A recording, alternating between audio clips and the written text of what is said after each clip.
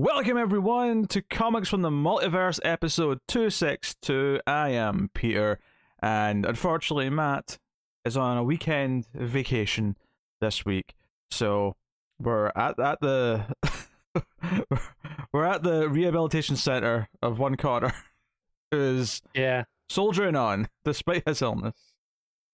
I have to return to work tomorrow. Do you ever feel really not like 100% yet? I'd say I feel about 40%. What?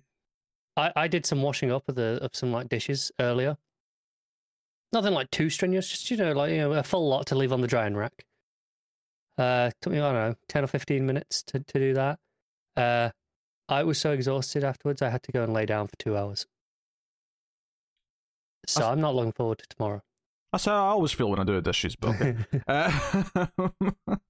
Well, that was too much work for today. I'm going to go and rest. I have as we start now, I have 34 minutes of legal isolation left until I am allowed freedom. Given how you still feel, that feels a bit off.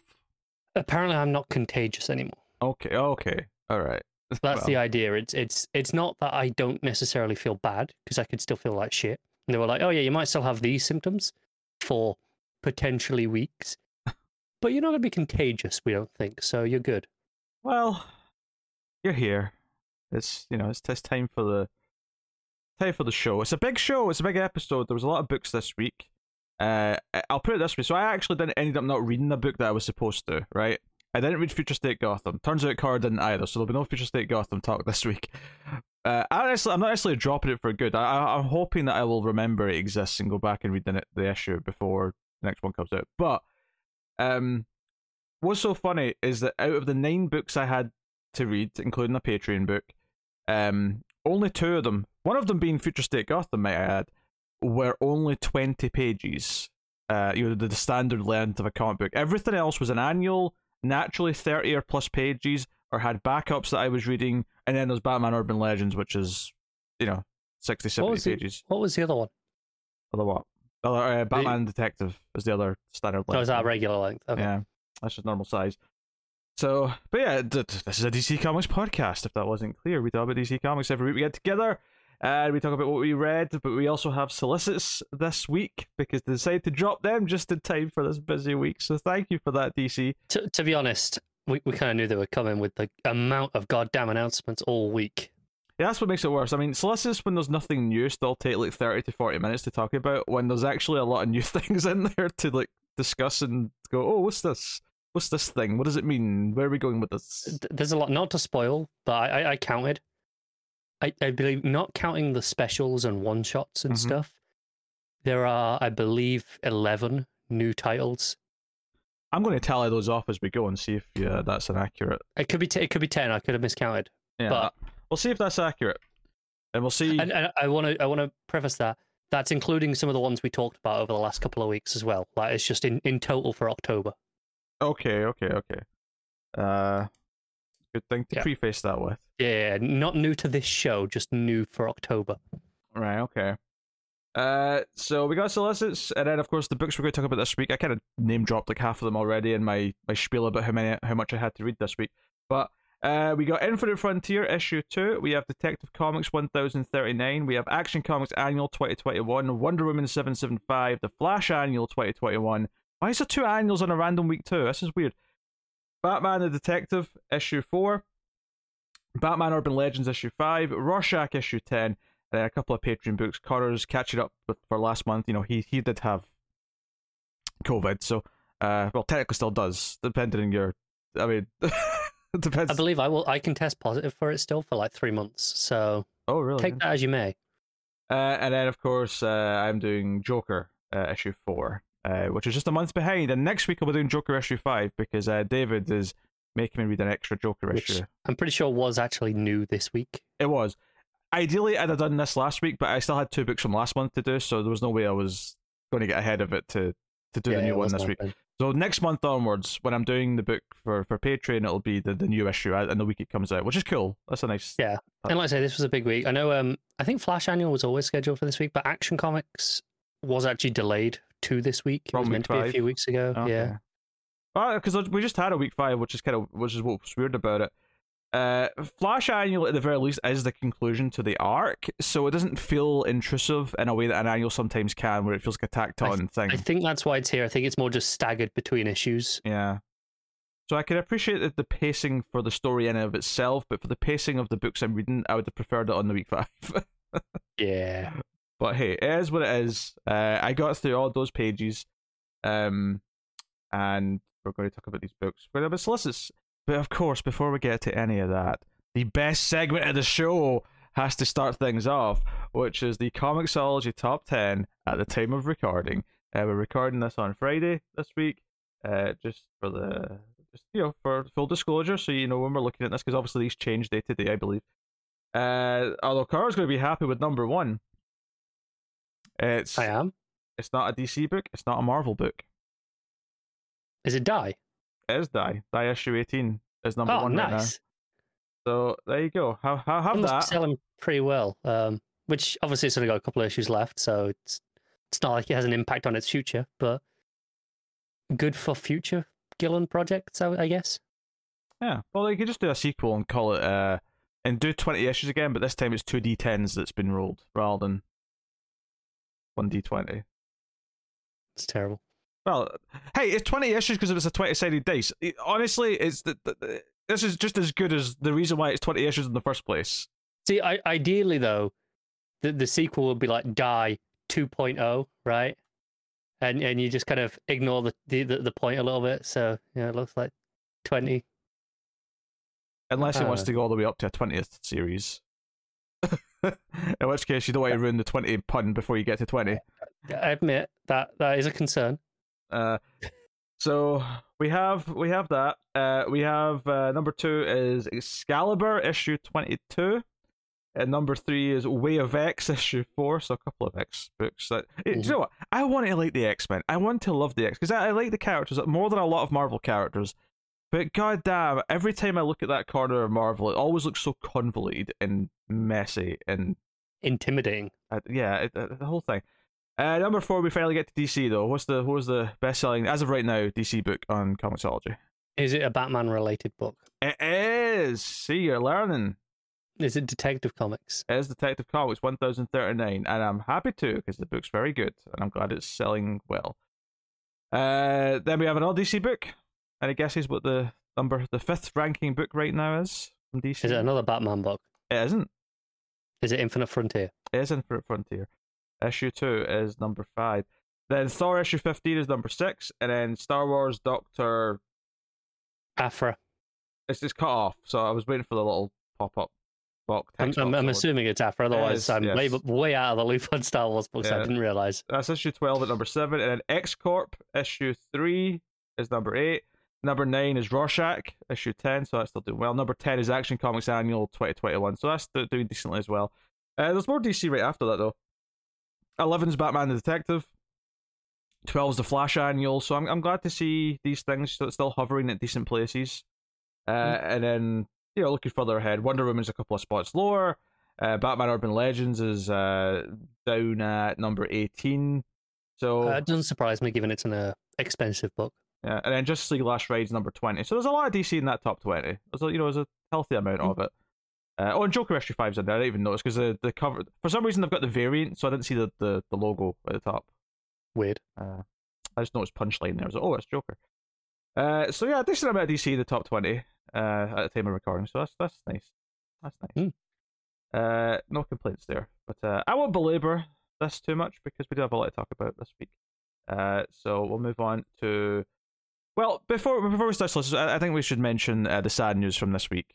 Before we go into the actual sort of comic book news itself, Robson Roca, an artist who we have talked about many times on this show, was a big part of Green Lantern Rebirth.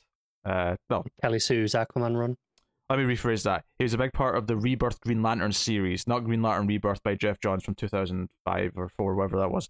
It's confusing because Green Lantern and Flash have both had previous rebirths, so it gets a lot of confusion with those. But unfortunately, it's fairly suddenly to us, I think, as the public, he passed away this past week. really sad. It was one of those things where just all of a sudden, Connor put in the group chat, "Did you hear about Robson Roca?" I was like, "Wait, no, what? What's going on?" And it was like in my head there was two possibilities: either he's just suddenly passed away, or he just suddenly was discovered to be a really bad person and now is cancelled. And I was not looking forward to the response, whatever it was, and it was sadly that passed away. Yeah, from what I heard, he'd been ill for a couple of weeks. He pretty bad. Like he'd been in hospital. They were looking for a blood donor. He needed some transfusions. It seemed like he was on the mend after that, and then some complications happened, and he got significantly worse very quickly. By the sounds of it. That's a shame. That's a shame because this. I mean, I don't know what age he was, but he wasn't. He's pretty young. Yeah, he wasn't an old guy by any means. He was maybe middle-aged, if that. Relatively young, I think 30s. 30s, yeah, okay. Which is scary as someone who's in his early 30s.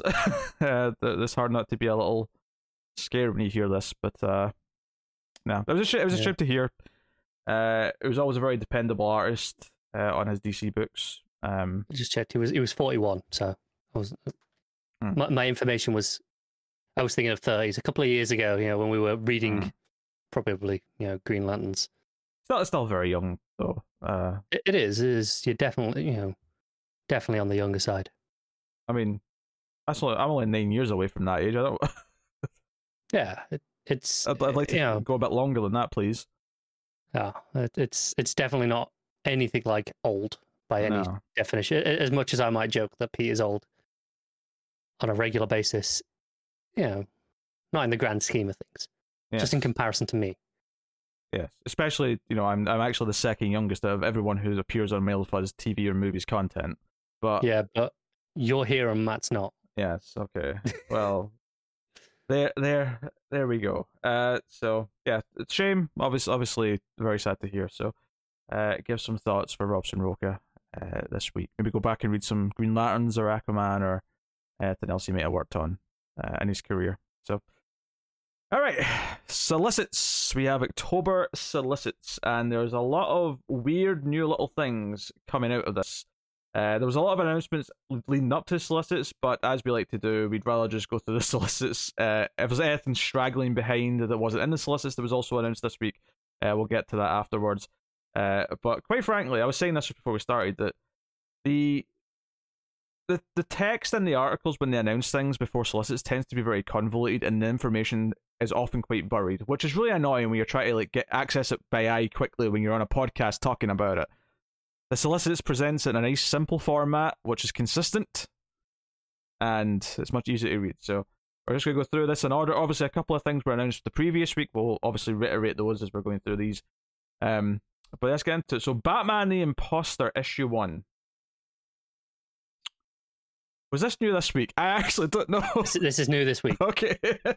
We've not spoken about this yet. Was this last week? I can't remember. No, this was Monday, I believe. Right. So yeah, this is a story by Mattson Tomlin. This is art by Andrea Sorrentino, which obviously is the maybe the big sell here for a lot of people. This is a Black Label Batman book. It is three issues, 48 pages, so one of these prestige, oversized 3-issue books. Very pretty cover. And it's going to have a Behermo variant as well, so I imagine both covers are going to be very pretty. I mean, I'm looking at the Behermo variant now, and it's very nice, yeah. Oh, is there? So that reminds me of, remember, I've not even read this story, but the Batman Fugitive Murderer covers. I could, just because of the shadow on the wall behind them. Although he's clearly facing against someone else dressed as Batman, by the looks of it, but... Which, I mean, makes sense. Fine. It's called The Imposter, so I assume there's going to be an imposter Batman. But the question is he wearing hockey pads? Well, given the premise of the story, quite possibly. So, and hockey season ended months ago, which, by the way... It ended like 2 weeks ago. Yeah, it's a reference to a movie. It's a line. I know, but it's still too soon. It was a lead-in for a plug to the new show, you tit, called The Sacred Hockey Mask, and you're ruining it by sitting there bickering about the timeline of when actual hockey season ended, when I don't care when actual hockey season ended. Matt would care. Well, Matt's not here. So, shut it. Oh yeah, it's a shame England lost, and I just I'll throw that out here, just casually. Unsurprising because Do you know what? I mean, I even said on the show last week, like, we're probably not going to win. But this is the thing: if you want England to lose something, right, they couldn't have gotten closer. Like, they couldn't have gotten closer and lost at the last possible second than penalties. No. And which makes it funny. Do you know what really hurt? There was a point where we were down on penalties already. Jorginho stepped up to take a penalty. He has never missed a penalty in his entire career. He scores this and Italy win. Like, that's it, And you're sitting there, he's walking to be like, right, this is it all over. And Pickford saves it. And it's a huge moment. Literally the first penalty that has ever been saved by this, against this guy. And then, I think it was about 47 seconds later where we lost anyway. But this is England and penalties. It was never going to end any other way. That's such a shame. But the only, I mean, obviously I hate football. I can't stand talking about it. The only thing I liked, meme-wise, on the day of the finals to whatever tournament this was, there was, the Steve Buscemi meme, the "How do you do, fellow kids?" Someone photoshopped a Mario hat and a mustache, and it was "How do you do, fellow Italians?" And it was like, "This is Scotland and Ireland today." Which I saw that one. I did like during the game, a new meme was born, and I even posted a Comics from the Multiverse edition of that meme onto Twitter.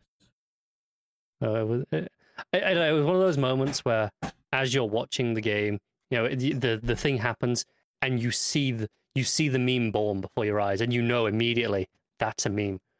You can just see the template. And, of course, yes. It's a great moment. Hi, but it sucked. Yes, but just made Connor more miserable, which just made me happy. So that is that. So that's one new book, right? Noting this down. Just on that, the premise is to do with what if Batman was in the real world? It's one of those sorts of books. Oh, really? Okay, that's interesting. Yeah, and the guy who's writing it, Mattson Tomlin, this is a director and screenwriter. It's kind of Project Power and Little Fish here. Interestingly, and again, this is not official from Warner because they're not saying this, but on his IMDb page and a couple of other places, it has him listed as a co-writer for the new Batman movie coming up. Oh, interesting. So it could be interesting, yeah. Interesting. I'll read this for the new stuff. It is kind of worth just reading the solicit text anyway. Bruce Wayne's mission as the Batman has only been underway for a year or so, but he can tell that he's making a difference. Unfortunately, he's made some powerful enemies. All the traditional power brokers of Gotham resent the disruption the Batman has brought to town, and it seems that one of them has a plan to neutralize him. That's a second Batman haunting Gotham's rooftops and alleys, and its one has no qualms about murdering criminals live and on tape.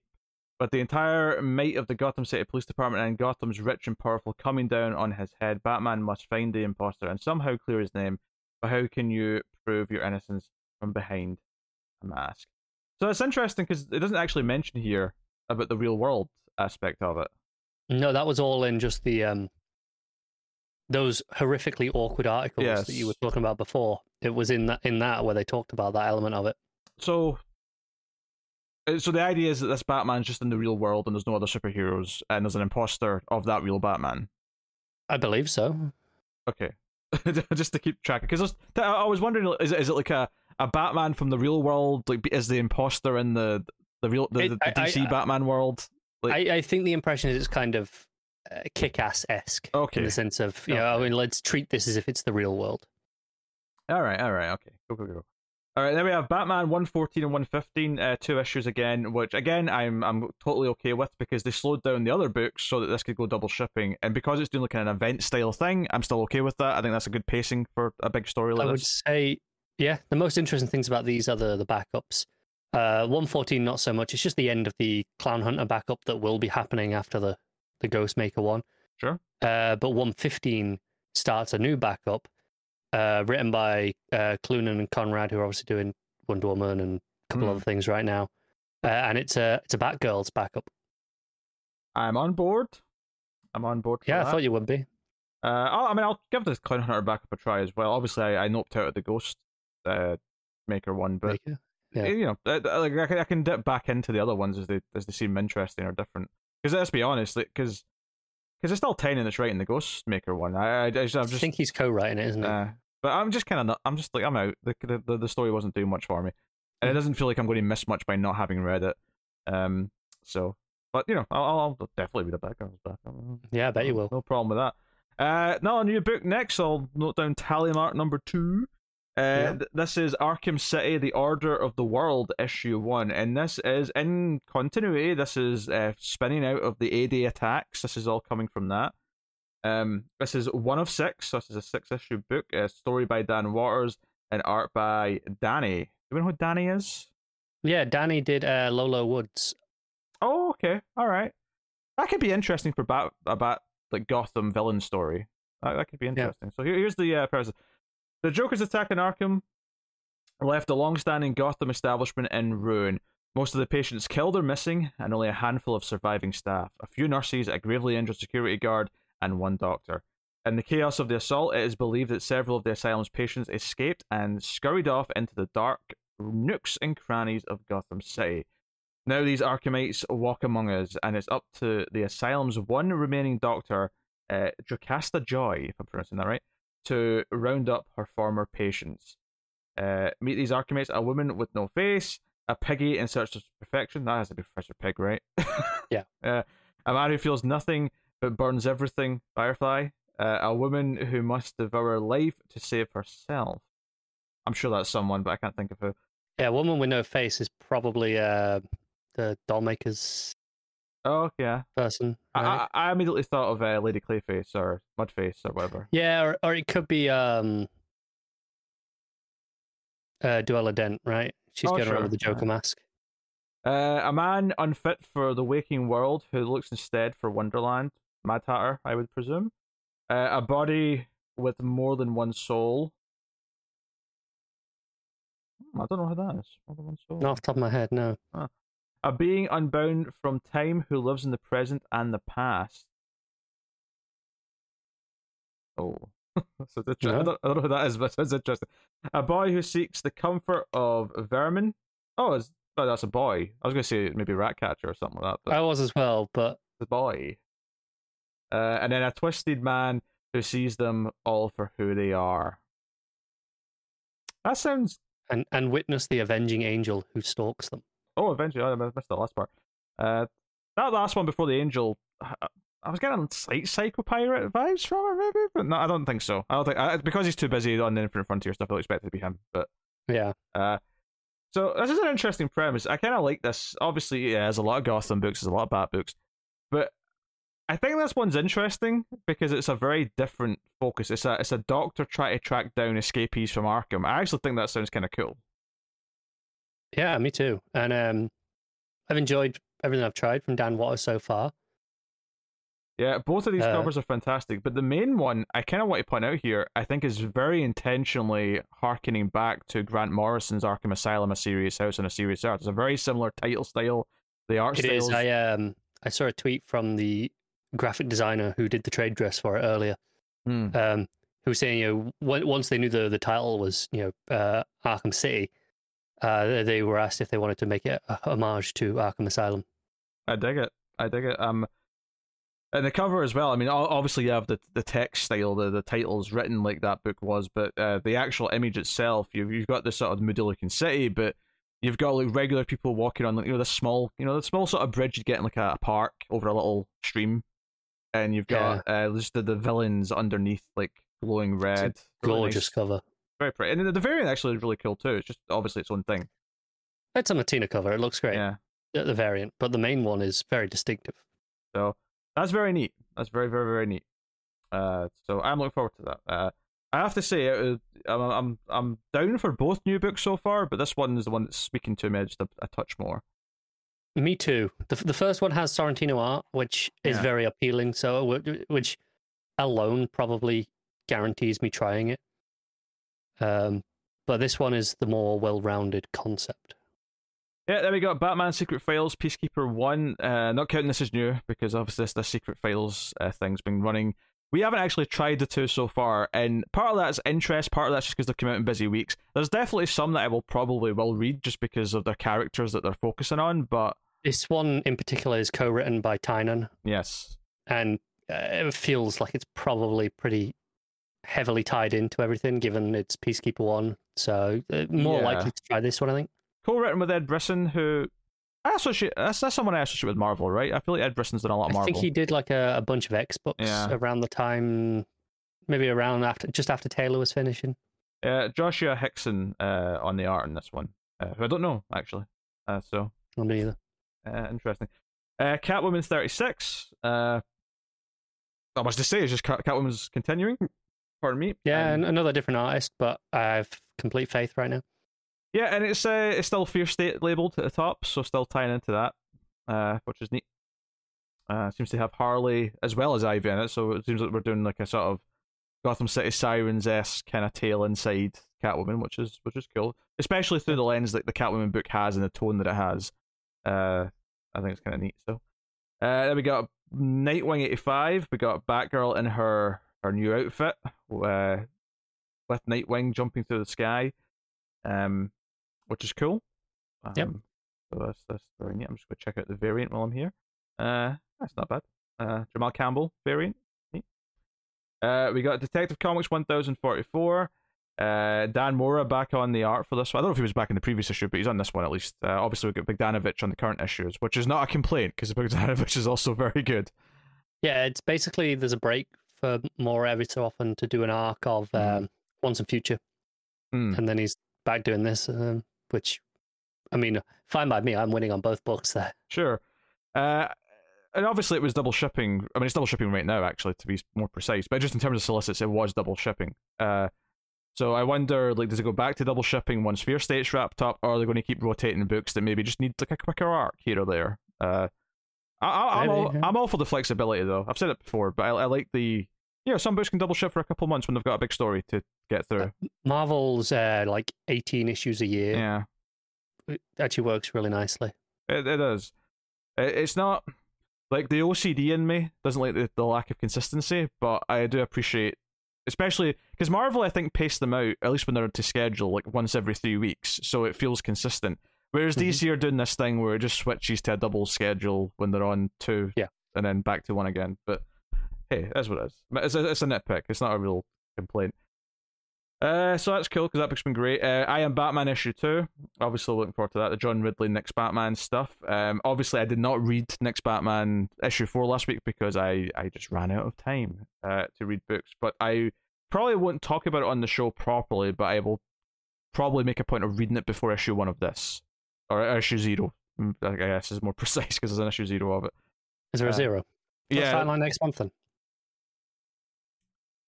Is it next month? Yeah, Fear State's already going in September. It's next month because it's all the prelude to Fear State that it's included in. Yeah, well, I'm just assuming if 2 is in October. Yeah, it makes sense. Yeah. Yeah. Because there's a couple of those one shots that are leading into Fear State to go along. That makes sense. Yeah. And then Batman itself, obviously, is the actual thing. And then we got Batman Urban Legends issue 8. Got a Batwoman on the cover. Interesting sounding stories in there. 2 Fear State tie-ins. Do you know, I kind of like using this for Fear State tie-ins. Rather than doing a bunch of one-shots, Fear State Batwoman, Fear State Outsiders. No, just put it in your Batman anthology book and have them be Fear State tie-ins. I think that's a really neat way of doing it. So we got a Batwoman Fear State story. We got an Outsiders Fear State story. And we have Azrael getting a story, and then a Professor Pig story. It doesn't sound like any of them are multiple parts, though. It sounds like they're all one-and-dones. I could buy the Fear State ones being more than one. Possibly, yeah. But it doesn't specify that they're parts 1 of whatever at any point. No. So, which is a bit of a shame because I kind of like the idea of having like mini-series nestled in there, and it's part of the appeal for me. Like, the 2 stories in the middle of Urban Legends tend to be the weaker part for the book. So we'll see how it goes once it's because one of them is ending this week actually. The Grifter story ended. So we'll be talking about that later. So that's cool. Harley Quinn issue 8 still going. Not much to add, I don't think. No, it's a Fear State tie-in. I was looking forward to it though. I'm sure.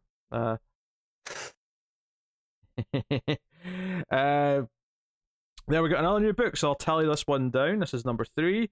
This is Task Force Z or Task Force Z, depending on how you. Depending on how terrible you are. So this is basically dead villains are being reanimated into zombies. It is a zombified version of obviously Task Force X. Matthew Rosenberg, speaking of that Grifter story in Urban Legends, Rosenberg's writing this. Eddie Barrows is on art, so I think he fits a zombie story. I can see Eddie Barrows doing. I can as well, yeah. Barrows is solid. So yeah, in life they've terrorized, and this is an ongoing. By this is not a mini. This is not just an ongoing. This is the new ongoing home of the Red Hood. Oh, really? This is essentially the new Red Hood book. Okay. Well, I'll read the solicit text here. In life, they've terrorized people of Gotham. Now they are Gotham's last hope. Task Force X saw villains working with their way to freedom. Task Force Z will see dead villains working for a new chance at life. On A-Day, so this is again spin out of A-Day. So this much like the Arkham City book. We've got more A-Day stuff. This is very much in continuity. I love all this. Like A-Day was such a big deal. All these things can spin out of it. I kind of like that. And not right away either. Like A-Day, we've known about A-Day for months at this point. I love that there's still things. Oh, by the way, there's some psychological after effects of A-Day. This doctor's chasing down people, and then we've got this. So on A-Day, an attack at Arkham Asylum left hundreds of Gotham's most cunning and deranged criminals dead. Now a mysterious benefactor has activated the government's Task Force Clause to bring the clause. Task Force Clause, it's in the rules. To bring them back as the ultimate army of the night. To lead the team of the undead, the only person who knows exactly what it feels like to be brutally murdered and brought back to life can handle the job. Enter Red Hood. But when Jason Todd unravels the mystery surrounding Task Force Z's creation, will he try to destroy it or embrace it? Bane, Man-Bat, the Arkham Knight, Sundowner, who? Mr. Bloom, Red Hood, they're all Task Force Z, and death was just the beginning. Why did Man-Bat die? Is that just like Dark Thing? I don't think so. Interesting. Okay. When did Bane die? Oh, Bane died in A-Day. Oh, okay, yeah. They found his body. That's why all the Santa Prescalate Bane cult are chasing Joker and Joker. They're all pissed I do remember that now. Yeah. I don't know who Sundowner is, but Mr. Bloom coming back's interesting. I'm glad he's dead, though. Sure. I was not a big fan of that part of Snyder's Batman, so I'm glad that he's dead. Mr. Bloom and Sundowner are the they're the ones that you throw into the Suicide Squad to just like, right, okay, they're the dead meat. Yeah. Well, in this case, they're already dead, though, so this may not follow typical Suicide Squad rules. And kill them as many times as you want. That's true. They'll just keep coming back, unless you completely like sever all the limbs and head. And I mean, we don't know what the rules are. Maybe they can Frankenstein it. Even if they do get cut up, maybe they can just stitch them back together again. I don't know. Yeah. So that's cool. We got a Batman Fortnite one shot because that's done such a. The most interesting thing about this for me is that they're treating this with respect and they put Scott Snyder on it. And Christos Gage. This is not just a throwaway thing. Yeah, even Christos Gage though he's co-writing with, and also Donald Mustard. I assume they're all doing their own stories rather than co-writing, admittedly. But anyway, Christos Gage, he's done a lot of fairly interesting stuff here or there. He's did some of the interesting Spider-Man books, right? Yeah, didn't he also do like one of the Angel books when Dark Horse? He might well have done. Yeah, that sounds familiar. Yeah, I want to say that was he did a lot of that. And on top of that, obviously, yeah, Snyder doing a story here is obviously them giving it some star power, basically. So cool. Yeah, and they got a Capullo cover, which they haven't showed us yet, but a Capullo cover. They're putting talent onto this book. Well, it's clearly selling very well, and that's fine. It can go sell well. I'm going to ignore it forever. I mean, that's fine. I'm not going to read it either. But yes. Next, I wasn't counting this towards my tally either because it's a one shot. Yes. I wasn't going to count this towards the tally either. Batman: The Long Halloween Special, which we knew about. I noticed when David cut up last week's episode and put it up on the channel as individual videos. I noticed he referred to this in the news in the headline as the longer Halloween, which I thought was vaguely amusing. So I'll give David some. That's quite good. Minor cred. Why didn't you come up with anything like that? Because I referenced something else. I referenced I think the Swamp Thing in my title of the full episode. I'm gonna verify what you actually called it. I went for like a meaningful name based on. Okay, the power of an idea. Yeah. All right, no, I'll allow it. Yeah, I wasn't going for a pun with that. Sometimes I do. Sometimes Makes I a go for, change. Yeah, sometimes I go for a pun, but sometimes I want to like reference like an important beat that was prominent that week. So yeah, I was about this last week. This is the Loeb Tim sale coming back for a 48-page special, which obviously is exciting. Even though Loeb's output is not being exactly great for a long time, hopefully it's a nice, fun throwback to that. It's a one shot with Tim Sale art. I'm Yes. gonna read it for that. Yes. And then we have, I think this is completely new this week, It is, which is Catwoman Lonely City issue 1. It is a mini-series. It's a 4-issue Prestige Plus, which means it's the different size trim. Yeah. I was going to say, because it's not on the cover, but I assume it's Black Label. It just feels, it looks, It is, yeah. given the 4 issues, given the size of the issues of 48 pages, it just looks like a Black Label book. I think that's because it's shown the variant first. Maybe. Oh, no, it's not. Yeah. I mean, the second cover does have the DC label on it. They've just not put the dress on it yet. Yeah. But, I actually think I like the variant more, to be honest. But there's this like Catwoman jumping through the night city, but there's a That's really nice, isn't there's a silhouette behind her, but in the silhouette it's all these past versions of Catwoman.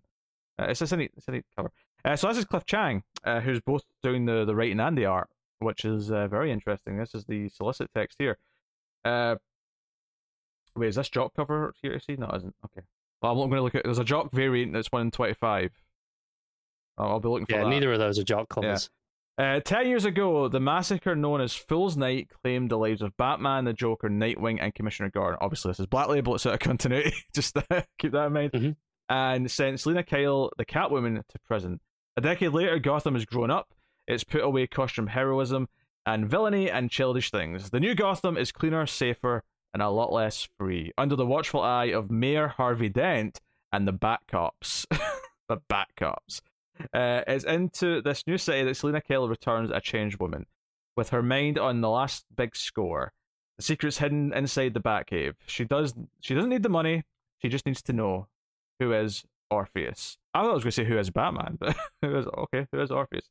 It's more interesting, I think. Yeah, we don't know the answer. Yeah, we don't know the answer. Did she know who Batman was in this continuity? We'll find out, I guess. But I mean, I'm assuming this is not Orpheus, the son of Dream from Sandman. I doubt it. And also from Greek mythology. That would be weird. I mean, it's possible, but I doubt it. Yeah. I doubt it. I'll tell you, Mark, because the next one is also very exciting because Cliff Chang, I don't actually know much about his writing, but his art is utterly gorgeous. Oh, I already tallied that one. I was tallying for this next one, which is DC versus Vampires, which is a 12-issue book. I guess the deceased did well that they thought maybe we can do another. Oh, I can tell you why this exists in a minute when we talk after we talk about what the series is. Well, but why did another? Well, you'll know why. But my instinct was, they did zombies. Now we'll do vampires. So DC vs Vampires issue 1. James Tynion IV and Matthew Rosenberg co-writing this, which honestly is a pretty good team to get me into it. This is Tynion did a 12-issue breakdown, and then Rosenberg's worked all the scripts out from that. I have no problems with that. And Otto Schmidt on art as well. Yeah, Otto Schmidt. Happy to see him back in a DC book, and that cover is very pretty. It's Batman with vampire teeth, blood. That's Martina cover, right? That's Martina, yeah. There's also a Wonder Woman Harley, which I don't like as much, I have to admit, but yeah, that's fine. That's not Schmidt though, is it? That has to be a variant. The regular Schmidt one's there. If you keep going, it's got Green Arrow on it as well. There's a Green Lantern cover, which is all right. The variant. There's the Schmidt one. Of course, Green Arrow's on the Schmidt cover. Yeah, of course they put Green Arrow on the Schmidt cover. But that's cool. I do like the logo. It's DC's like in the vampire teeth. It's very pulpy. I like the pulpiness of it. That's good. I can get on board with that. So the Justice League has long protected Earth from all manner of foreign and alien invaders over the years, always keeping a vigilant eye on the skies for the next threat. But both the next threat was already walking the Earth, hiding in plain sight, watching, waiting for their moment to strike. In the tradition of Deceased, yep, just admit it, comes a terrifying new series from the twisted minds of James Tynion IV. When they put Nice House in the Lake as his first credit here to reference, and Matthew Rosenberg, that's a couple of things for him, and Otto Schmidt. So yeah, this is neat. Honestly, I would be mildly interested on the premise. Like, okay, sounds fun and pulpy, but you put Tynion, Rosenberg, and Schmidt on that list of names, and I'm on board. Yeah. So the fun backstory to this book was told in Tynion's newsletter. Tynion got very candid about 5G. This exists because when he was coming towards the end of his Batman run and 5G was meant to be going ahead, he did not want to be a part of 5G. And this, just to clarify here, because for people listening, his Batman run was going to end originally. Issue 100, yeah. Yeah. So the fact that he continued was actually one of the first things. It was like, oh no, because we talked about this, the fact that he kept going because he was happy that 5G was done and they weren't doing it and so on, right? Yeah.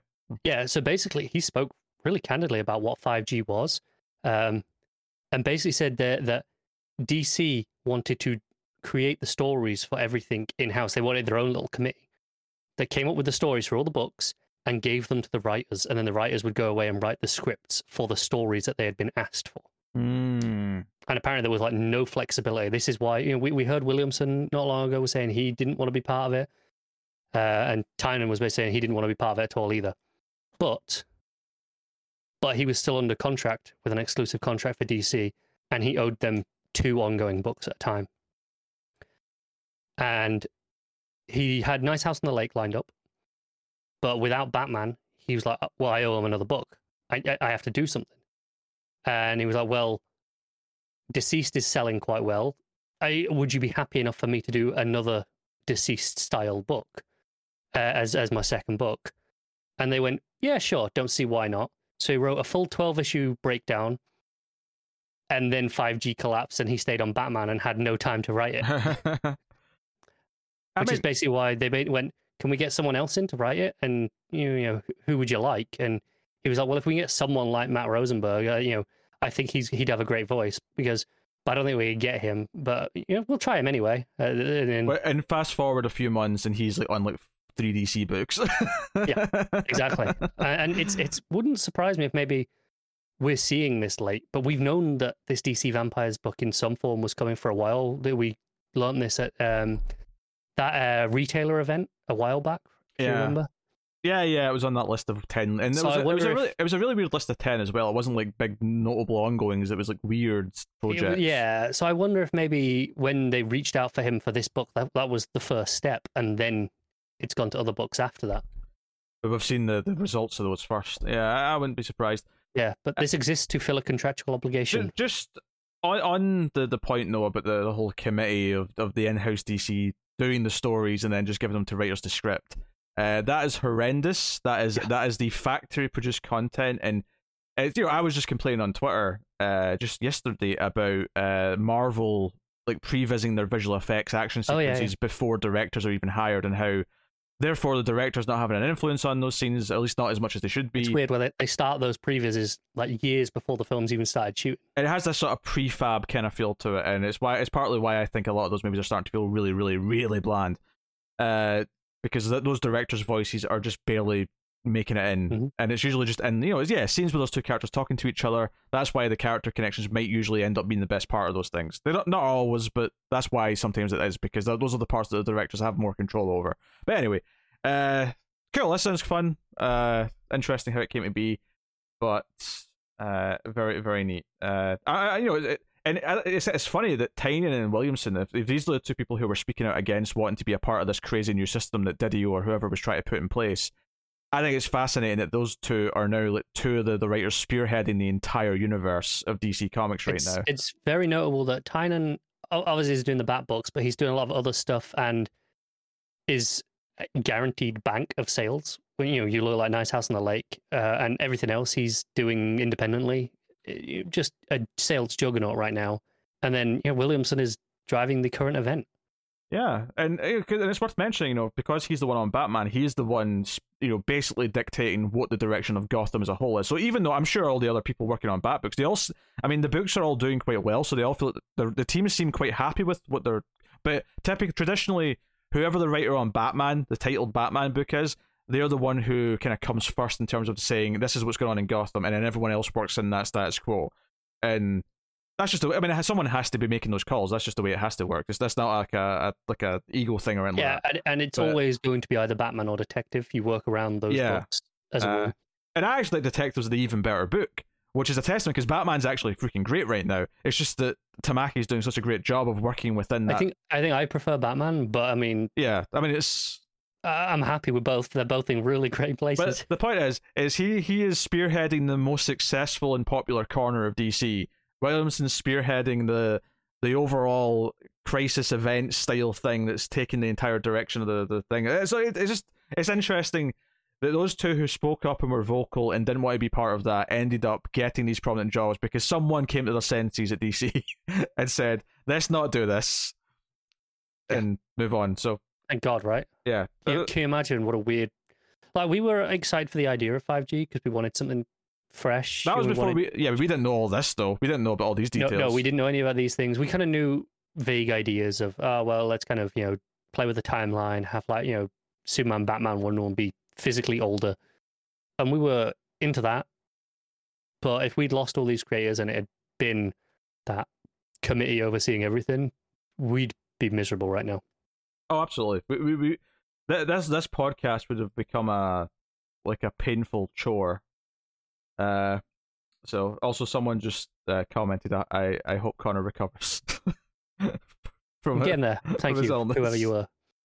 It was someone asked why there wasn't a new Star Trek review or when is the next Star Trek review coming, and I just said, "Oh, Connor's got COVID. Bear with us."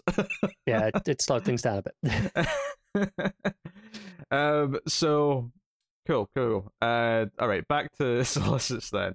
Yes. Human Target. We talked about this already, but this is a new book, so I'll tally it. Yep. For October.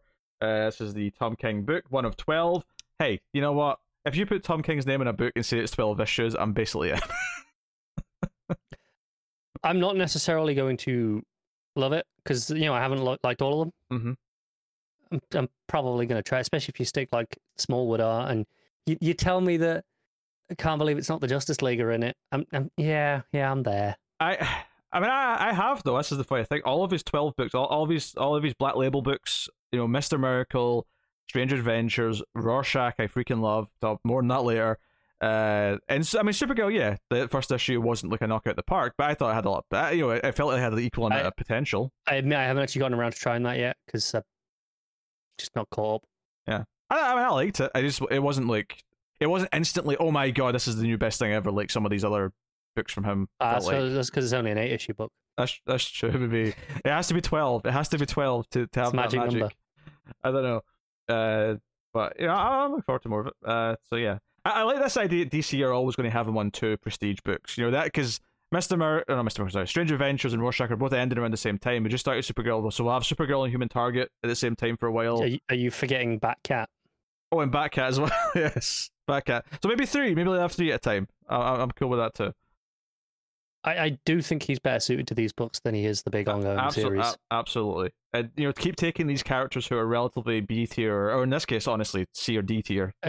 It's a win for me as well, in the sense that if there's one that I don't feel like I want to read, that I'm not enjoying as much, I just skip it. It's not like I'm missing the main Bat book or something else major. And no disrespect to Human Target, but let's face it, he's not a B tier character. He's at least C tier. If we're being generous. Yes. More like D or E. Despite having had a TV show. And that's not a judgment on the character. That's not a judgment of the quality of the stories he's had in the past. But just in terms of cred, just in terms of his stature, he's not B tier. He's like C tier at best. Yeah. But that's cool. I'm more excited. I am more than excited for Tom King to make me give a shit about this guy. I assume he has more free reign with those sorts of characters. Oh, probably. Yeah, probably. And then next up, we have Aquaman Green Arrow, The Deep Target, issue 1, which I guess is a new miniseries. So 7-issue mini. We spoke about this already, right? Yeah, we already spoke about this, so we can move on. But cool. And then we got the really interesting, weird one here, which is Batman: The Audio Adventure Special, which is a one-shot, so I'm not going to count it. It's not a new series, but it is an 80-page one-shot where the cast of the audio podcast, which is part of HBO Max, are contributing stories to this one-shot. So this is kind of a weird tie-in to another medium, which is kind of... Yeah, we spoke about the audio series because I was excited for it. I think it's got Jeffrey Wright as Batman. Interesting. Jeffrey Wright's definitely in the cast. I'm confident on that. I love audio dramas. I'm a sucker for them. So yeah, I'm excited for that. This I'm less excited for, but I mean it's an oversized one shot. Given that they keep adding more books, I feel like an 80-page book like this that's so separate is probably going to get missed on the week it comes out. Yeah, I'm fairly quite likely. I'm fairly sure of it. One that's not going to get missed though, despite it being a almost 100-page book, because it is a celebratory issue, and we do tend to cover those. Wonder Woman 80th anniversary, 100-page super spectacular. Let's note that she already had one of these for her 750th issue, so they're having their cake and they're eating it too with Wonder Woman. The bastards. This is why you say, "Oh, it'll get covered because it's an anniversary." I mean, you can cover, but I can't guarantee. I mean, they just had one of these like not that long ago. Yeah, but I mean, we got Becky within the last year, surely. We got Becky Cloonan. It wasn't the last year. It was longer than a year ago. Maybe not. Maybe not by much though. It was like January or something like that last year. I'm sure. That's a year and a half. You said within the last year. All right, fine, but it's not that long ago. Anyway, so story by Becky Cloonan, Michael W. Conrad, Jordi Belair, Mark Waid, Tom King, Steve Orlando, G. Willow Wilson, Amy Reeder, and more. So some interesting creative names in there for the writing side. We got Jim Chung, Polina Gian Cho, if I'm probably butchering that, apologies. Jose Luis Garcia Lopez, Amy Reeder, Evan Doc Shaner, Isaac Goodhart, Gabriel Piccolo, and more. So a lot of interesting names. That's what they always like. Every time I think, oh, maybe I won't do one of these. There's at least a handful of names in there that you're like, oh, that's interesting. Yeah, I mean Mark Waid doing DC work is a special thing to behold. I mean, Luis Garcia Lopez is back doing interior work. Yeah, there's a lot of reasons to. That's huge. And there's going to be a bunch of variants that are probably going to be wonderful. Although they can't do the decade ones anymore, unless they just did them again, because they already did the decade variants, but whatever.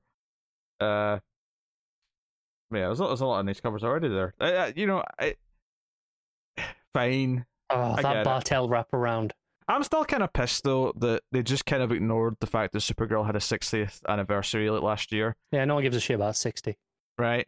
And, what's his face? Writer from, like, before New 52. Sterling Gates? Yeah, that sounds right. He actually went to DC and said, "Hey, it's Supergirl's 60th. Can you do something? Because I'll contribute. I'll write one shot or something." And because he said this on Twitter, and it was basically the response from the executive or whoever it was that responded to him. Was basically it shrugged and went, "She's got a show." That was something like that. It was something to that effect. So it's a real shame. It's a real shame that certain characters get glossed over when I think 60th is just as cool. There's nothing wrong with the 60th. 60s are nothing, yeah. Yeah, because they weren't celebrating Batman and Superman's 60th 20 years ago. You know they were. They shouldn't have been. Shut up. And you know they're going to do all the centuries. In 20 years' time, and we're on episode 2000 or whatever this podcast, they're doing the 100th anniversary issues. You know what? You're allowed to do 100. I'm not going to argue against it, but it's a thing. Because it is worth mentioning, they're declaring October 1st, I think it is, Wonder Woman Day, because it's the actual anniversary. So, I'm sure Matt's fine with her getting a day, although he's probably going to cry into his pillow that Superman didn't really get as much of a spotlight. He didn't get the day to the same extent. No, I mean, he did when Action 1000 came out. That was a pretty big Superman Day. It was, but I don't know if they called it Superman Day, though, in the same way. Because there's a lot of stuff for Wonder Woman. There's a new series. I'll tally mark here. We got a Black Label book that was announced and teased so long ago, but it's finally on the solicits and coming. This is a Kelly Sue DeConnick written, which is cool because we liked her Aquaman. I've liked some of the stuff that I've dabbled in with her writing. Wonder Woman Historia, The Amazons, issue 1. This is a 3-issue prestige, 72-page per issue Black Label behemoth. Prestige Plus again, so it's the different trim size. Yep. The wait is over. You know what? I'm surprised I remembered this existed before, to be honest. I did just because I remember it. I remember this cover. Yeah. Like they announced this particular cover all that time ago. Yeah, this was when there was a Black Label series of announcements, and then we thought Black Label was dead because they You went so thought Black long. Label was dead, and then like 3 weeks later, It was justified. It was a justified speculation at that time. They brought out the one with Batman's dick, and then it like just kind of went away. Just stopped. And now you can't move for Black Label books. Hey, and most of them have been great, so I'm not complaining. No, do you know what? The batting average is pretty solid. They started off on a really shaky, shaky dick-filled ground, shall we say? So yeah, so that's cool. It's coming. Look forward. But we got another new Wonder Woman related series. Just before you move on, the interesting thing about that book as well is Jimenez is only doing the art for the first issue. Okay. Gene Hart and Nicholas Scott are doing issues, I assume 2 and 3 respectively.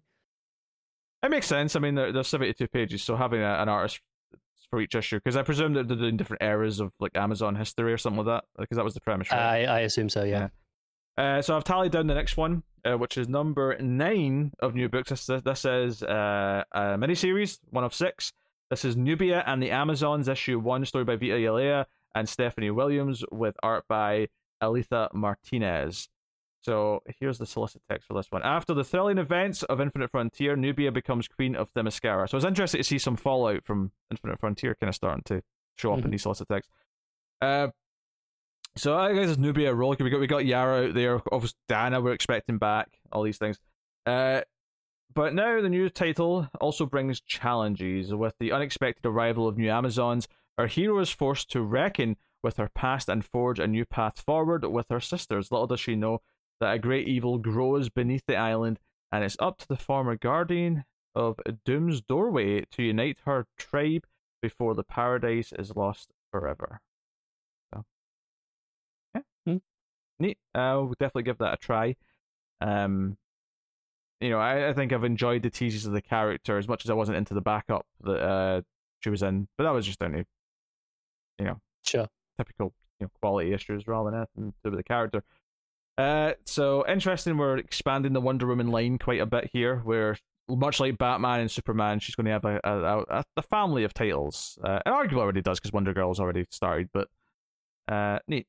Then Wonder Woman, The Adventures of Young Diana Special Issue 1. This is a one-shot, obviously aimed at so it's just a collection of all the backups that are in Wonder Woman right now. Oh, really? Okay, so it's a reprint then. All right. I mean, because at the minute you have to buy Wonder Woman, right? True, but yeah. You could buy this and just give it to the younger audience. It's basically a small trade of just that stuff on its own, essentially. Yeah. Which I'm kind of all for, given the target audience for that is so separate anyway. It makes sense to me to have that just as an accessible thing to hand to the kids.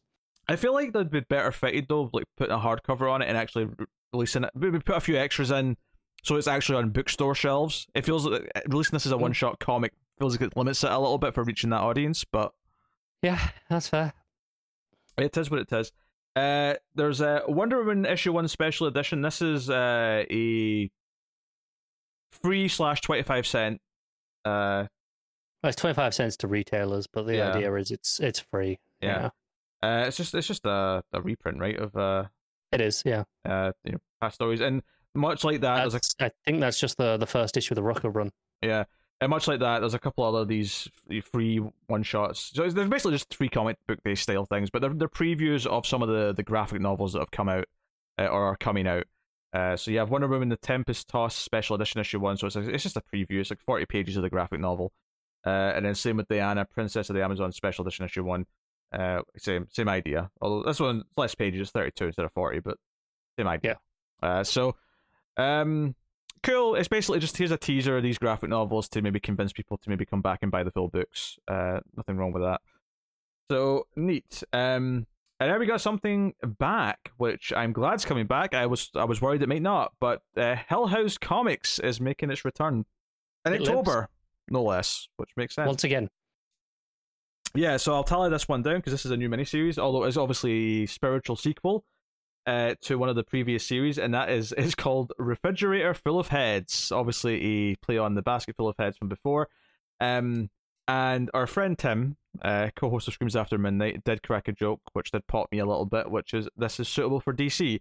because of course the term fridging someone did come from DC. It still baffles me that that's become a term in critiquing popular fiction of any kind and like mainstream. It was Gail Simone who coined it, right? I think so, yeah. But it came from a Kyle Rayner story of all places.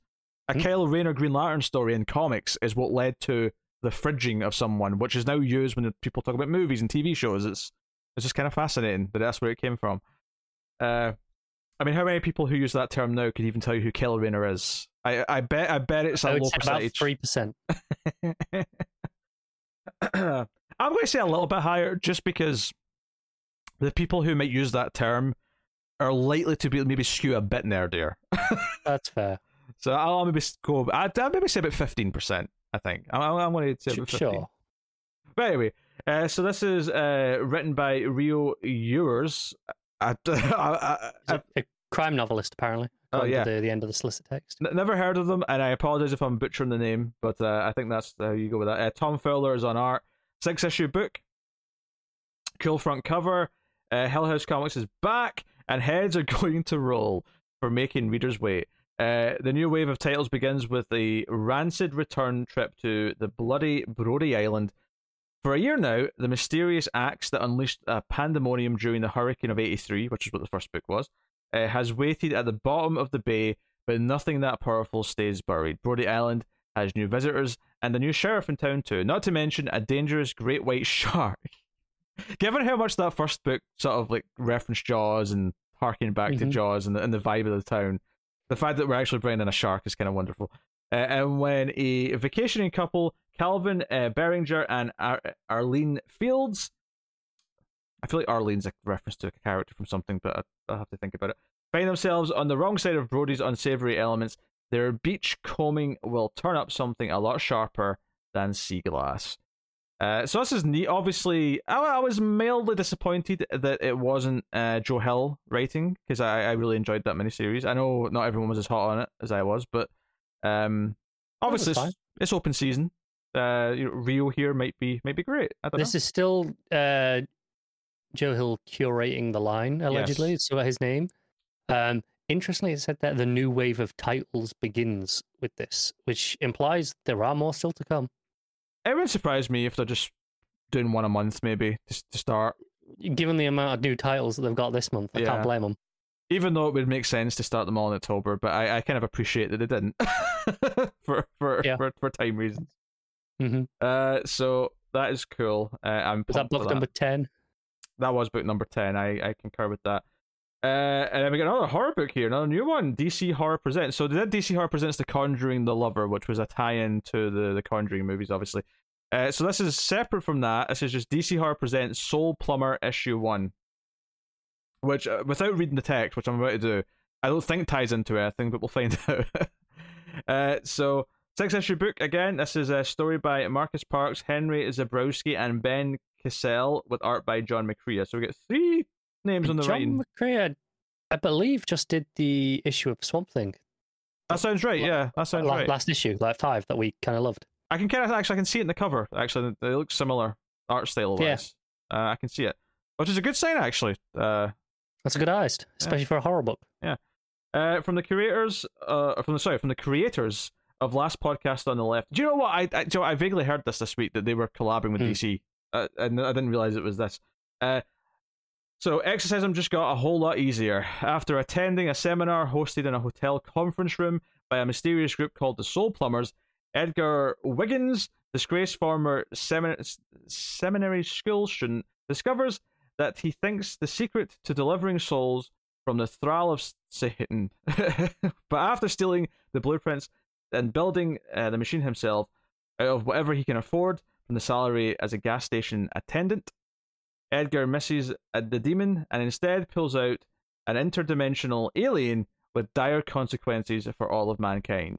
So he tries to basically become like a do-it-yourself Ghostbuster. Yeah. Yeah, and then accidentally unleashes an interdimensional alien. You know what? This sounds like fun. I like the cover. I like the art from that issue of Swamp Thing. So and I'm all for more DC horror, to be honest. And Last Podcast on the Left is pretty well regarded. People love that show. I've heard a lot of people talk about it. Yeah. So very neat. Do they make for good comic book writers? We'll find out. But yeah, the only other time I can think of comic book writers, comic book creators doing comics was there was a couple during the War of the Realms tie-ins from Marvel. Yeah, you actually just the sentence you just said was the only time I remember comic book creators writing comic books. God damn it! And I'm like, I'm pretty sure almost every comic book we've ever read falls under that descriptor. God damn it! You podcast creators. Yes, there you go. Yes. Yeah, I mean, why would you forget the word podcast? It's not like you interact. It's not like I'm on one right now. So there you go. So that's Soul Plumber, and hence ticks off my 11 new books. You're right. I didn't tally the 11th. I was like, I only got 10, but it was that one. Yeah. Okay, there you go. And sadly, for my time and reading's sake, I was interested in almost all of them. So. Yeah, that's a lot of books. Hopefully I didn't check the dates as we were going, but hopefully they're nice and spread out throughout the month. They're almost certainly like all stacked on week 2 or 4.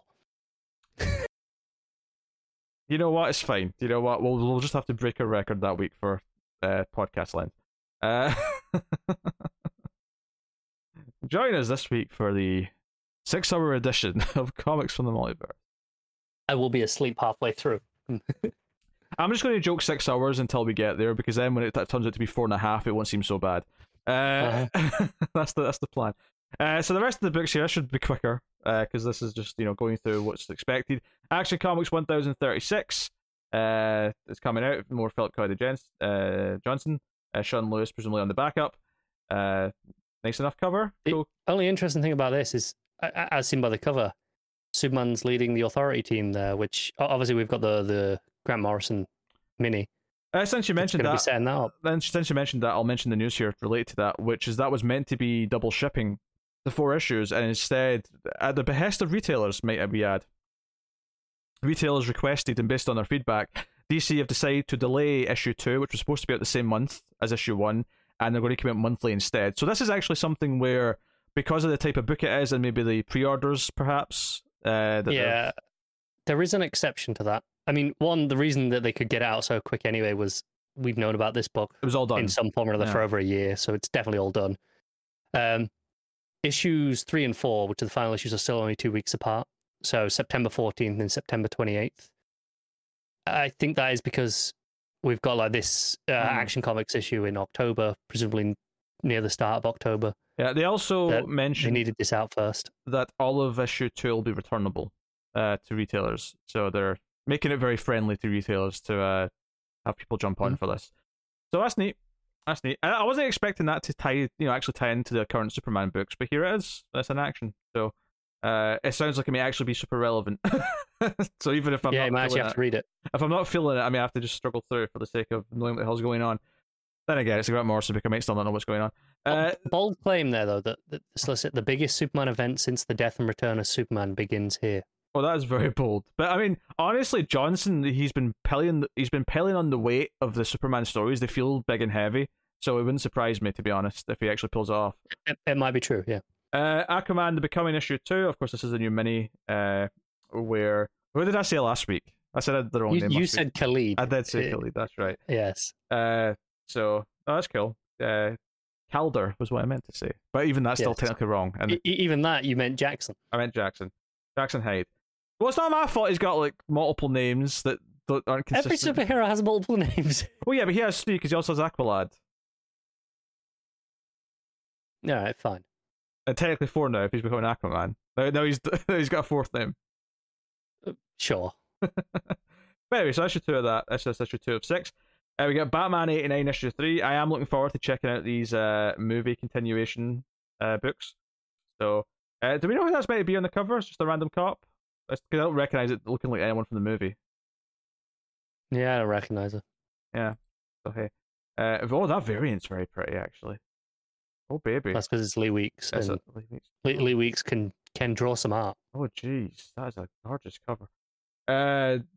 Batman and Bigby, A Wolf in Gotham issue 2. This is the crossover with what do we call it? Fables. Fables. That's the name of the book. So that's still going. Cool. Batman Reptilian issue 5 of 6. This is the Garth Ennis Black Label book. So that's cool. We got Batman The Adventure Continues season 2 issue 5, so that's still going.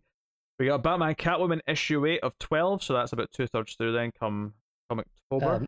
I don't know if you noticed last time, but issues 7, 8, and 9 will all have Liam Sharp on art. I don't know if I did notice that actually.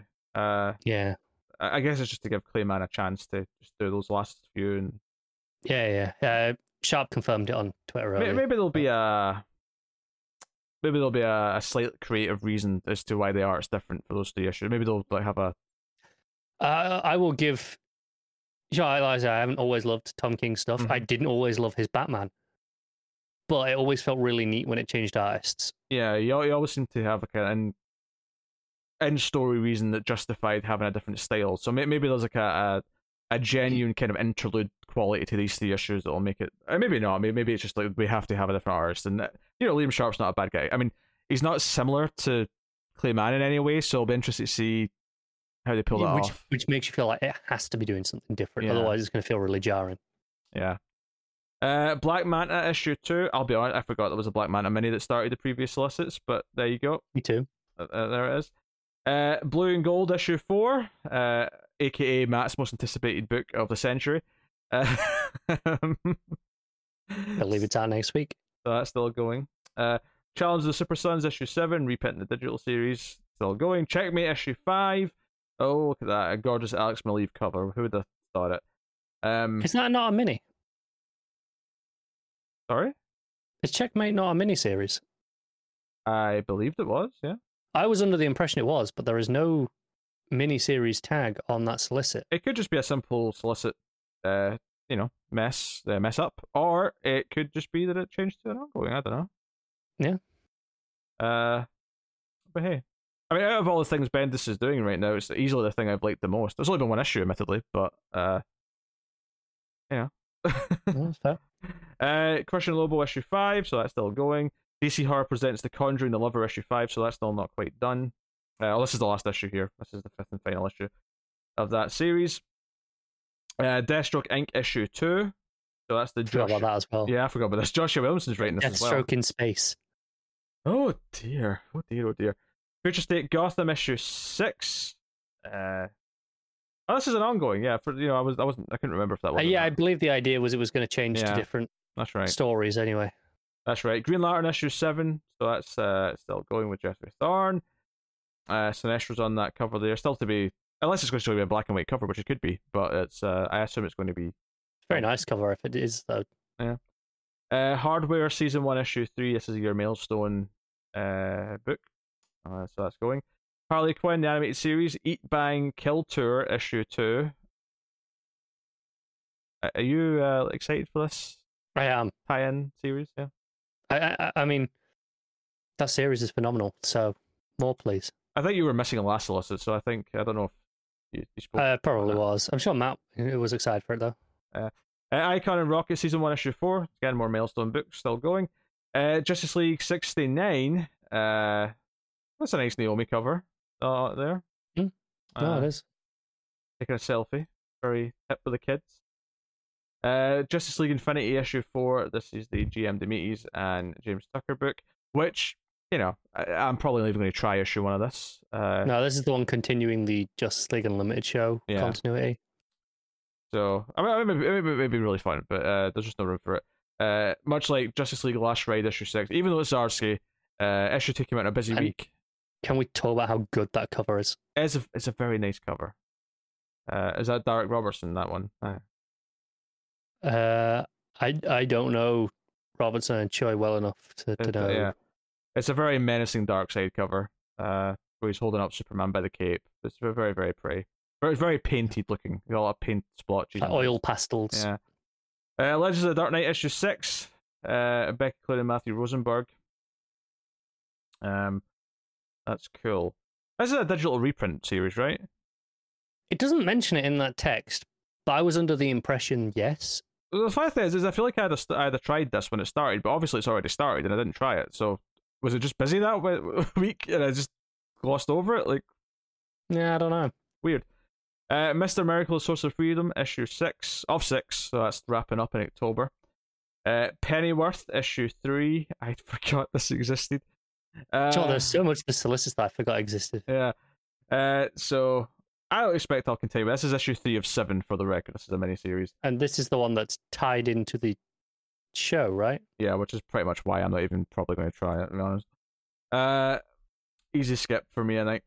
Robin, issue 7, still going. Robin's reading his manga. Little twerp that he is. We got Ruby Justice League issue 7. Scooby-Doo, Where Are You, issue 112. Shazam issue 4, wrapping up that tie-in miniseries to the Teen Titans stuff. We got Static season 1 issue 5. That's still going. That's 5 of 6. And Suicide Squad issue 8. Robbie Thompson series still going. Suicide Squad King Shark issue 2, which I also kind of forgot about. But this is Tim Seeley writing this, so I'm actually... It's Scott Collins on art. Yeah. So. Yeah. That was like one of those things last month that was like, oh, this might be kind of fun. So we'll see. Superman 78, issue 3. Well, that second cover on that one's quite nice. Lois sitting on the Daily Planet globe and another Lee Weeks cover. Oh, yeah, I guess he's just doing both of those then. Those movies. I guess he's doing variants for both those books. Yeah. Superman vs Lobo issue 2. Tim Seeley and Sarah Beatty. I'd forgotten about it, but I remember it now. I'm seeing the team with Mika Randolfo on the art. So. You know what? DC, stop putting out interesting things. I mean, I don't get me wrong. I'm sure some of them won't actually be that great, and I'll be happy to drop them. But on paper, a lot of these things are interesting. Too much. Superman, Son of Kal-El, issue 4, of course, our Tom Taylor Superman book, which we are very much excited for. We should mention the slight news to that, in that the first issue has been delayed by 2 weeks. It was supposed to be this week. We should have been talking about it today. Which, kind of glad we're not, given how many books we have. Yes, I was going to tell Matt the good news that it's been delayed out of a week that he is missing. But unfortunately, it's been delayed to a week that he's also missing. Because Matt's back next week and then off again for a weekend. So yeah, they delayed issue 2 as well, which was supposed to be week 2 in August. So they've delayed that to week 4 in August. So it's just a week 4 book now, I guess. I guess, yeah. I mean, this claims it's week 2, but we'll see how much this week 4 pushback dominoes on. Yeah. So Teen Titans Academy issue 8 next. Batman Scooby-Doo Mysteries issue 7. The Flash 775. A lot to talk about on that. And interestingly, this is a $5 48-page issue, which I think they have been oversized. Definitely some of those issues were. Like, I remember the first one definitely was. So, yeah, I mean, I do kind of appreciate them going with a different tactic to this, where they're not doing a backup, they're just going to make it bigger. And it's like the main story has more time. So instead of double shipping, you get a bigger issue every month. I mean, I think that's interesting. Or they do what they did this time and throw in an annual, and it's double shipping and oversized. 1 month, though. I mean, I can't be too bad. Yeah. Joker issue 8. So that's still going, of course. And then, let's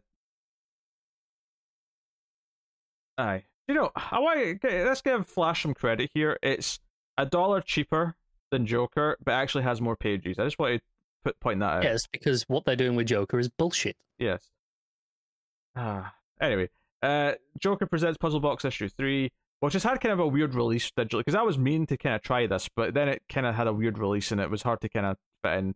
These digital first things are always hard to manage. Yeah, I don't think they've done the first issue in print yet. No, I don't think so.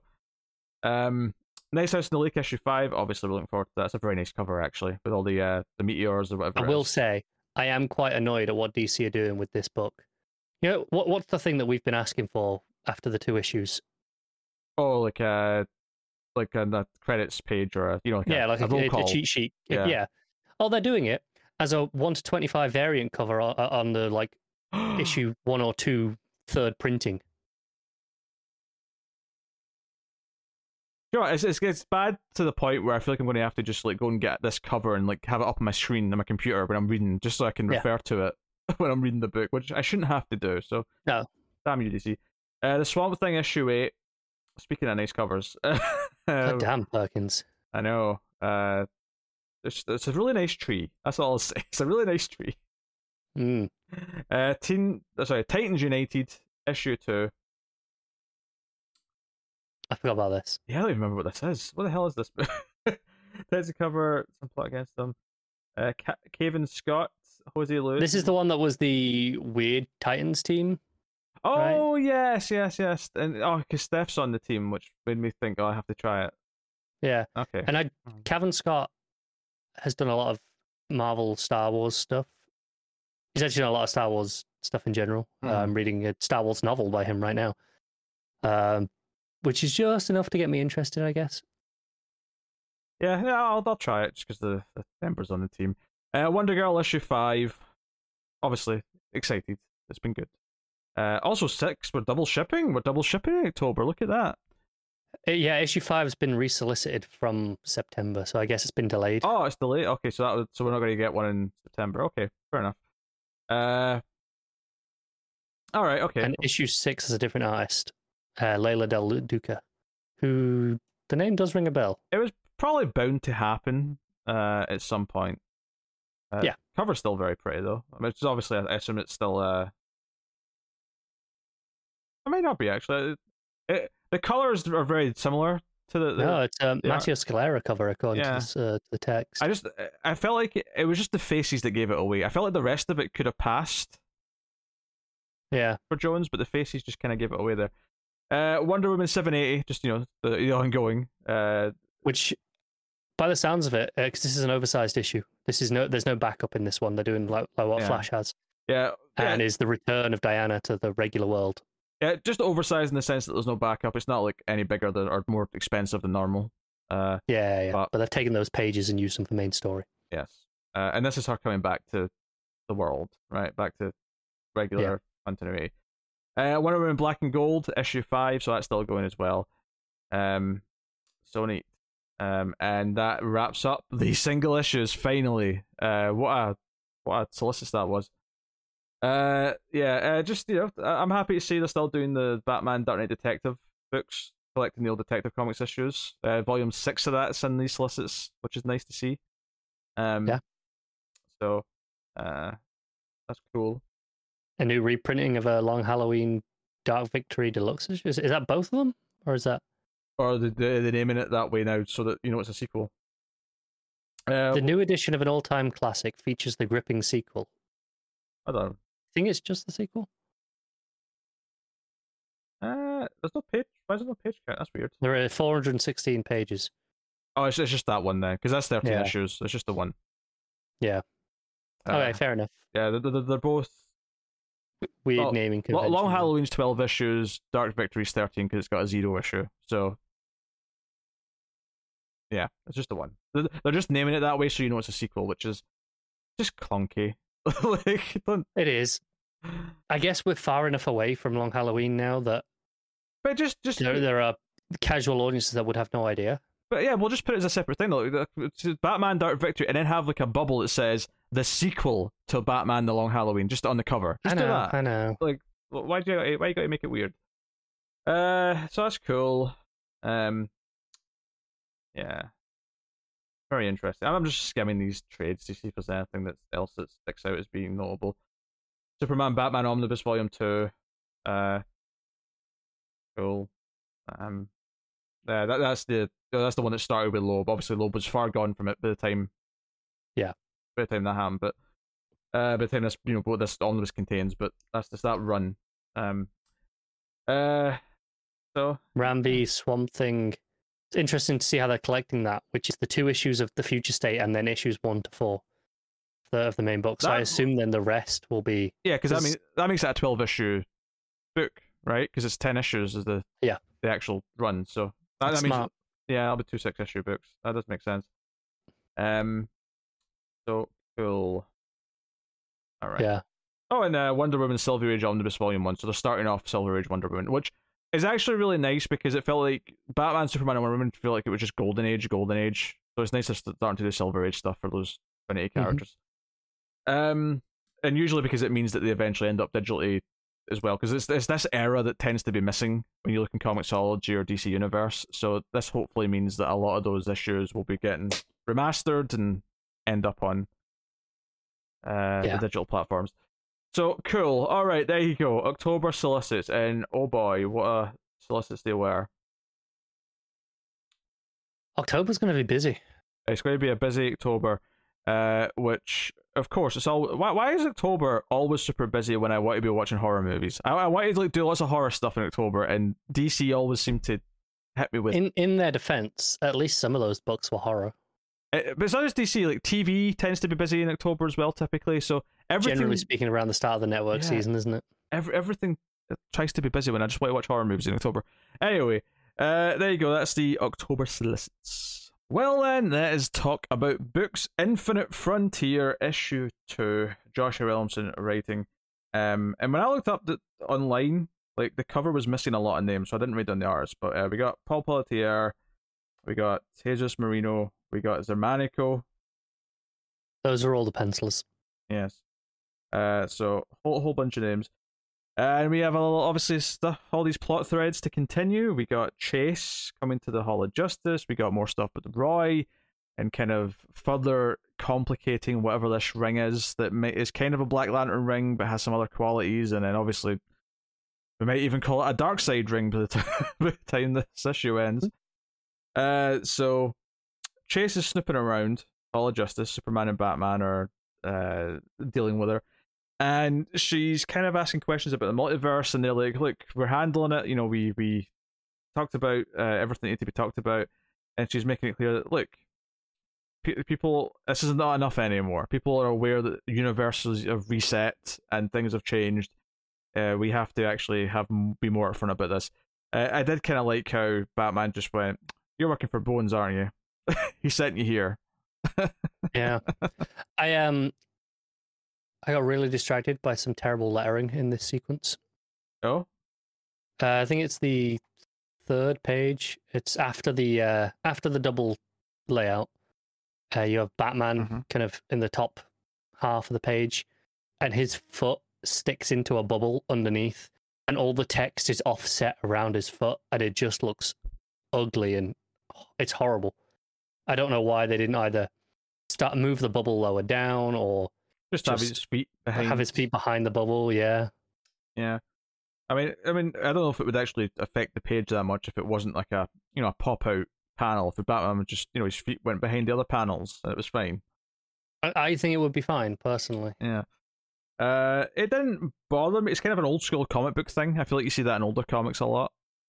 It's something just for me. I think it's like poor. I don't want to blame the letterer because I'm assuming they were told no, Batman has to be on the top layer. But if it was me, I'd be moving those bubbles around entirely to start them lower. Have two below her face rather than two above. Just to avoid that, because I think it looks hideously ugly. Yeah. So we see all the evidence of around the multiverse of various members of Justice Incarnate going after parts of this ship. Obviously, the Flashpoint Batman, he landed from like an escape pod on it, and we get kind of some teasing and seeding of what's going on here. Calvin, President Superman, is talking to him, try to get to the bottom to it. He kind of brings him with him to check things out, but he tells a story of being taken from Arkham. Yeah. And ultimately escaping when this ship was ready to crash. And he says he woke up. Interesting. Again, alongside this, we're talking with Harbinger. Yeah. Which again is another thing that ties this story back to, Crisis. The Crisis. Obviously, we're already playing with Psycho Pirate, but it's just another thing that's like, okay, this is interesting. Yeah, there was actually a moment here where I thought Flashpoint Batman actually intentionally set up President Superman. There's like a moment where they're looking at the ship where it's been kind of reassembled, and there's a blast, and the way it kind of played, I thought, I think it's because of the little tease panel where it's clearly later on Darkseid's the voice talking to people, but it says you're the last son of a dead reality, and then it's Calvin turns and says, Thomas, what are you? As if he's like noticing that there's something wrong. The rest of the scene doesn't play that way though, so I don't necessarily think he did. But no, I think he notices that he's kind of spaced out. yeah, Hearing that, and I really don't. The reason it never crossed my mind is because the reaction that he has, on that big panel where it has the boom across it, and he's being hit by the. Yeah, it immediately didn't, but it was just in that little sequence of a couple of panels. It felt like that, but then Yeah, Miguel shows up. So he's a villain again. He's a villain again. He's yes. This is one of the things that's been reset. So that's a bit of a cliffhanger there. We then cut to what's currently left of the JSA plus Vandal Savage. Talking about where Jade is, what's going on. She's missing. A bit of a debate breaks out, and the fight even with Vandal. They're talking about how a lot of these other JSA members have came back, but not everyone necessarily remembers who they are, and they actually had to really hunt down where some of them were because they were hard to find. But they're not sure about Jade right now. They're not sure where Jade is. And Obsidian's obviously, she was in this building that blew up. Yes, last issue. And like where is she on? Who's taken her? And Obsidian's like, no, we gotta go do something. Let's go find. Let's go track down enemies of the JSA. Let's go. I believe his argument is, then we go kick ass. That is true, because it comes back, because the next time at the end is next time Alan Scott and Obsidian go and kick ass. I believe is what it says at the end. So it's a thing here where you almost think that maybe Alan might actually kind of side with Vandal a little bit. That they've got bigger things to focus on. But Vandal basically talks down to Obsidian, and Alan whacks him with a giant green hammer, out of his ring energy. It says, "Don't ever speak to my children like that again." And he's like, "Yeah, I'm gonna go kick ass with my son." And there's a really nice transition here where they walk into the infinite black of Obsidian's portal effectively, and it transitions out to the point where I actually thought for a second is Roy in the shadows. Okay. But then, of course, it's clear, obviously the next page, it's clear that we're just zooming out, it's like a camera trick. It's a camera transition. The joke this was obviously better, but it was kind of like one of those Arrow flashback transitions. Oh, God, it was. They did that a lot, didn't they? Where they zoom in on an object and then come back out. Yeah, it was like one of them. So Roy's looking at this ring. He's like, what the hell? He can't really get it to work properly. He's remembering, talking to Hal Jordan when he met him as Speedy. And Hal's sort of explaining how his ring works and willpower and how he's in control of it, and it kind of it's a nice little reminder to go back to this earlier days stuff, this Silver Age era of the superheroes. And sure enough, he gets control of the ring and he's able to fly about a little bit, and he does some target practice with he makes an arrow, shoots it to constructs of Deathstroke and Vertigo and whoever the third one is. I can't remember. Good question. But it's just him getting accustomed to this, and he's like, wait, Hal's ring talks, does my ring talk? And he starts asking the ring questions. He also jokes that, am I called Black Arrow now? No, that's probably too silly. Jason would make fun of me, which gave me a chuckle. But that's Jason when wouldn't be the only one. The ring kind of explodes from here, though. Like it's like an explosion of the ring energy, and it shows him stuff that he's not intending. And it's interestingly, you get Darkseid at the back, you've got this new version of Psycho Pirate at the front, you got Flashpoint Batman, you've got Barry and chains.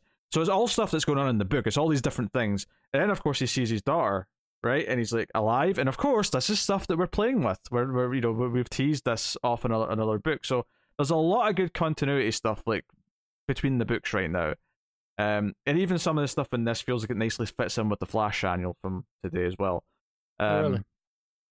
Just in the idea of Roy's past and stuff, because Roy is in that issue. So it just kind of feels like there's a lot of thematic stuff linking nicely. So basically, he demands to know where his daughter is. He's like, because this is a big shock to him, of course. And clearly, this event, the Infinite Frontier, the end of Death Metal and everything else, obviously a lot of things have came back, right? A lot of people have came back. So this all ties in nicely.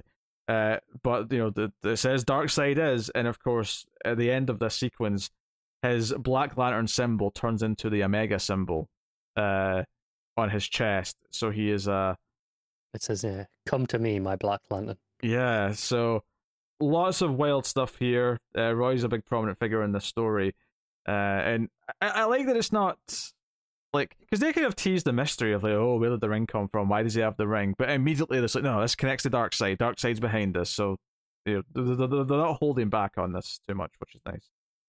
Yeah, so it's interesting stuff. Yeah, really neat. Obviously, one thing to say is that we have a lot of artists. We're shifting between art, part to part. It mostly gets away with it because it's so disconnected, section to section. Which is probably my biggest complaint about the book, is that it feels like a series of vignettes for the most part. Which I think, in a way, does make it feel like a Crisis in some ways, because I think Crises often have that feel when they're jumping around all the different characters and how the events are. I think right now it maybe feels more separate because I'm assuming the story is going to pull them more together as it goes on. I was going to say, I think the difference is in most crises, you're seeing how the inciting event is affecting them, or they're working towards a specific goal. This feels a little bit more aimless right now. No, not that I'm saying that there's no clear objective that the writers have. I'm sure they have a purpose. But for our character, like this stuff with Roy, we're just kind of watching it unfold. Well, there's no agency. It's kind of 50-50, because I feel like it does tie into Darkseid, which is obviously the stuff with Barry and Psycho Pirate last issue. And then this next part with Captain Atom and Chase also ties into Darkseid. So, there are threads that are starting to already kind of tie these things together. So Captain Atom, who again is back, he's going to hang out allegedly at barracks. Yeah, Chase starts talking to him. But there's basically the whole thing where he refers to their past, and she's like, I've never met Captain Atom before, and pulls a gun on him. So who are you? And it turns out he's a Captain Atom from a different Earth, or at least that's the implication. And effectively, he says she doesn't understand what's going on in the multiverse.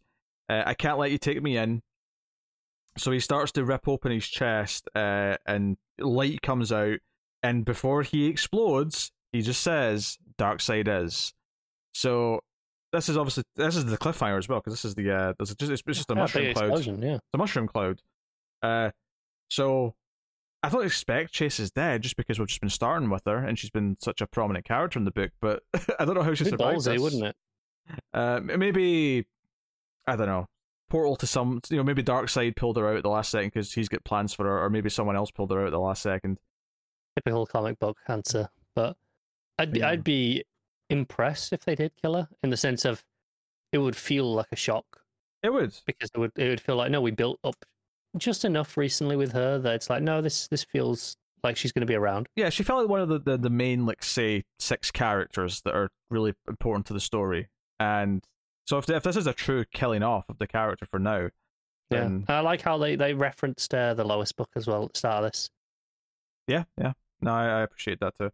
Again, it feels like the writers have been allowed to really embrace continuity, which was just like a mandate before, but they weren't allowed to.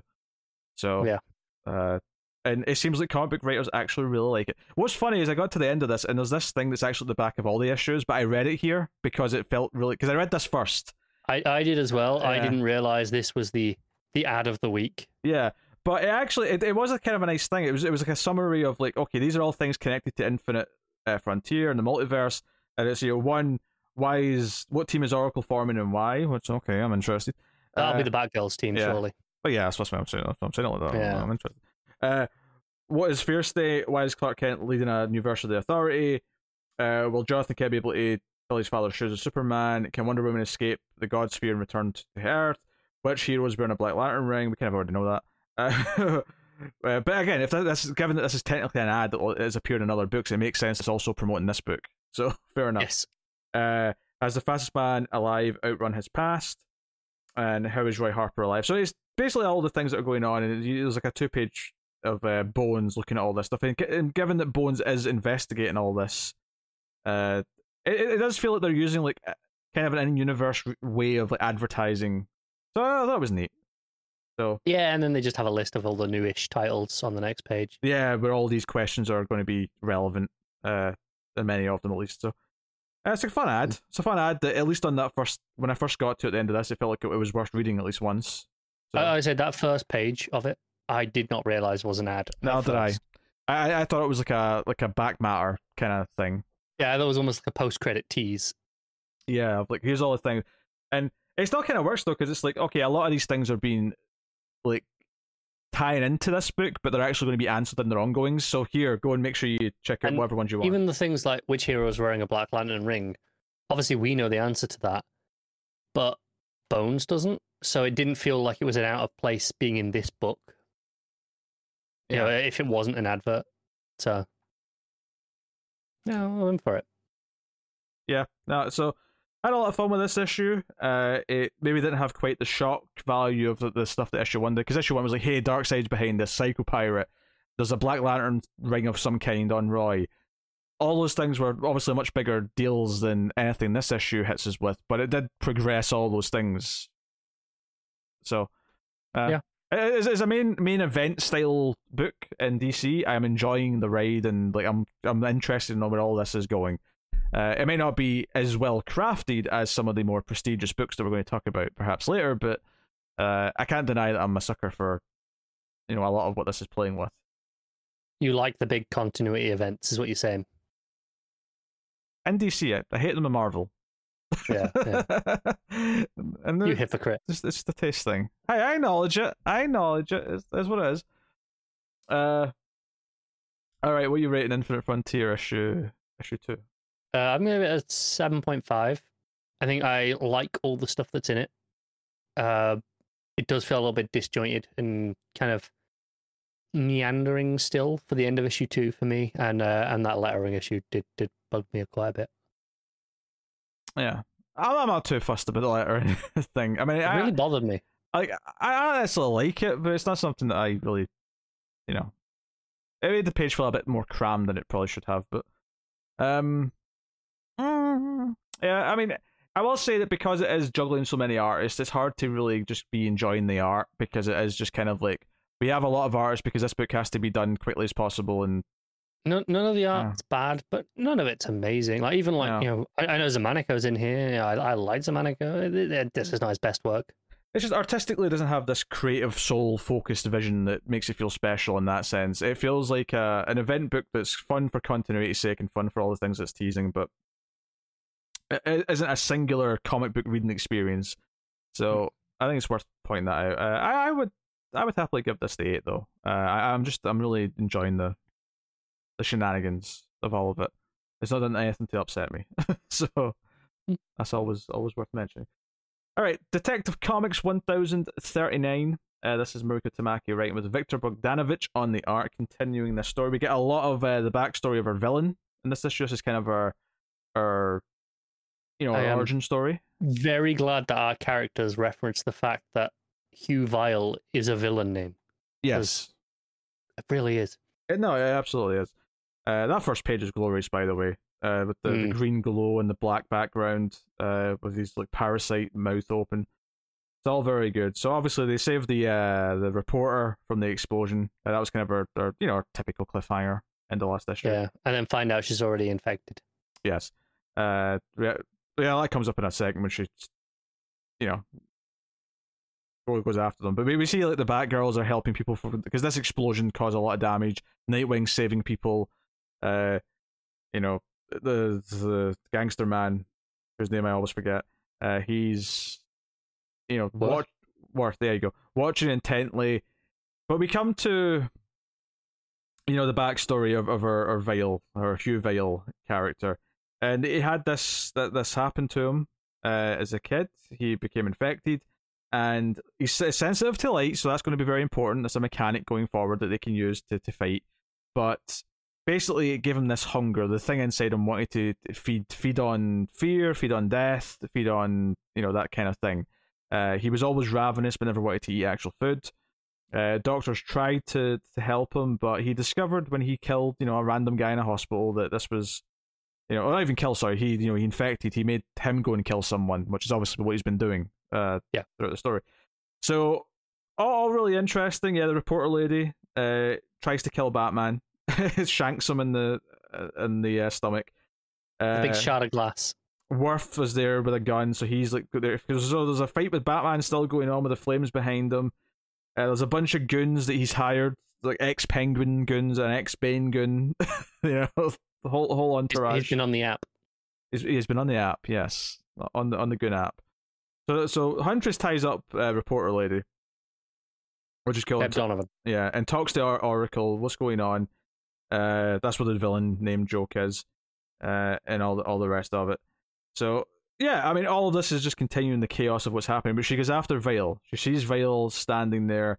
She goes in and confronts him, and he's very smug. He's like, "You're going to take me in now." He puts his hands out, and of course he lets the parasite come out, and it's a really good panel actually. They're in silhouette except the green parasite is green, orange red glow behind them. Yeah, from the fire. Yeah, the only thing other than the green glow is like his lens from his glasses is still visible. So yeah. it's a really effective artistic beat. But yeah, so Huntress has this in her now, and it kind of looks like he's passed it on as well, right? Like she's got the full. Yeah, I got the impression that's how it works a little bit. Yeah. Right. It transfers over to the thing where it spreads. Yeah. And another little one to them. Yeah, because she's got full on green tentacle things coming out of her mouth at this point. Yeah. And obviously Batman and Worth are just fighting. There's a cement mixer truck there, so he ends up covered in that. It's a whole fun thing. But sure enough, she starts firing arrows from her crossbow at Batman, and it becomes this fight between them. So it's a very action heavy issue. There's actually less plot to talk about, despite the fact that there's obviously the backstory stuff, because it's a lot of action. But the art is very good throughout all the action. Bogdanovich, we tend to like anyway, but I think it's safe to say action is where he excels. Yeah, and Huntress has a good moment here because she is able to sort of mouth the word light to Batman, and he flashes her with light, which is enough to kind of get her out of the predicament. So things calm down. Hugh Vale goes underground, seemingly with one of the Bane mask wearing goons. Yep. But there's sort of the aftermath. Nakano wants to know what's going on. Where's Worth? What happened to my city? There's a bunch of just sort of epilogue kind of moments of Oracle filling Batman in and stuff. Huntress is in a hospital bed. They're hoping they got to it. And so it's actually kind of the end of the arc because it says finale and it's sort of leading into where this goes, which is that Bruce says he can't hunt down Worth and hunt down Vale as both Bruce and Batman, so he's going to turn himself in. That's kind of our cliffhanger. So he's clearly got a plan. He's got a plan where he's going to turn himself in to infiltrate and get to the bottom of this. But it should be fun. Yeah. There's some really nice lettering touches in this as well. Like once Huntress gets infected, she's got the wavy speech bubbles. Just it's really subtle at first as well. It just makes it really distinct and clear that it's not her voice. It's the voice of the parasite effectively influencing her. So no, really strong stuff. It doesn't really end the story as much as it ends this act of the story because it's clearly not over. We still have the villains at play, which is not a complaint because I've been enjoying this story so much. I am more than happy for this to keep evolving and for this to keep going out. If anything, I wasn't ready for this to be over. So, if anything, the only surprise I had is that it technically called itself a finale, and I was like, "Oh, that didn't feel like a finale," but it's not also over. So it feels like one of those books where it's the finale for the sake of having a neat point to put in a trade. Yes, but not really. It's just kind of one big story. Yes, this is more of a 12-issue story as opposed to a 6-issue one or whatever it's been. Yeah. I assume this is 6 issues so far. I don't really know. I'd have to go back and check what number she started on. Yeah, no idea. But yeah, no, good, solid fun. Classic Batman panel at the end there. Is he standing in his face is in shadows, but you can see the outfit. Yeah, I'm not sure how I feel about the eyes. It makes him look like he's at a weird angle. But other than that, I do like it. I really like what he does with the cape. It's basically just another angle of the pose that he has of that famous. Is it Hush? I'm thinking of. Where he's on the Jim Lee. Yeah, the Jim Lee on the Hush, yeah. Yeah. It's basically just he's doing that pose, but from a different angle. We're seeing him from the front, so. Yeah. No, really fun stuff. What are you giving the main story? I'll give it an 8, just about, I think. Yeah, I'll give it a solid 8. It's funny because it's just an action issue, but they've kind of earned it because, it's been all this great build-up. It was well done. It was fun. I haven't got much to really complain about. but it doesn't go above and beyond either. I don't think. Yeah, and there's a lot of orange in the background and most of the fight stuff. So when it contrasts with the blue of like Oracle's location, or the page where it's just all the shadowy, meetings like talking about the aftermath, like it really distinctly sticks out. Yeah, it feels like it's over. And this book continues to really make good use of the backups, I feel.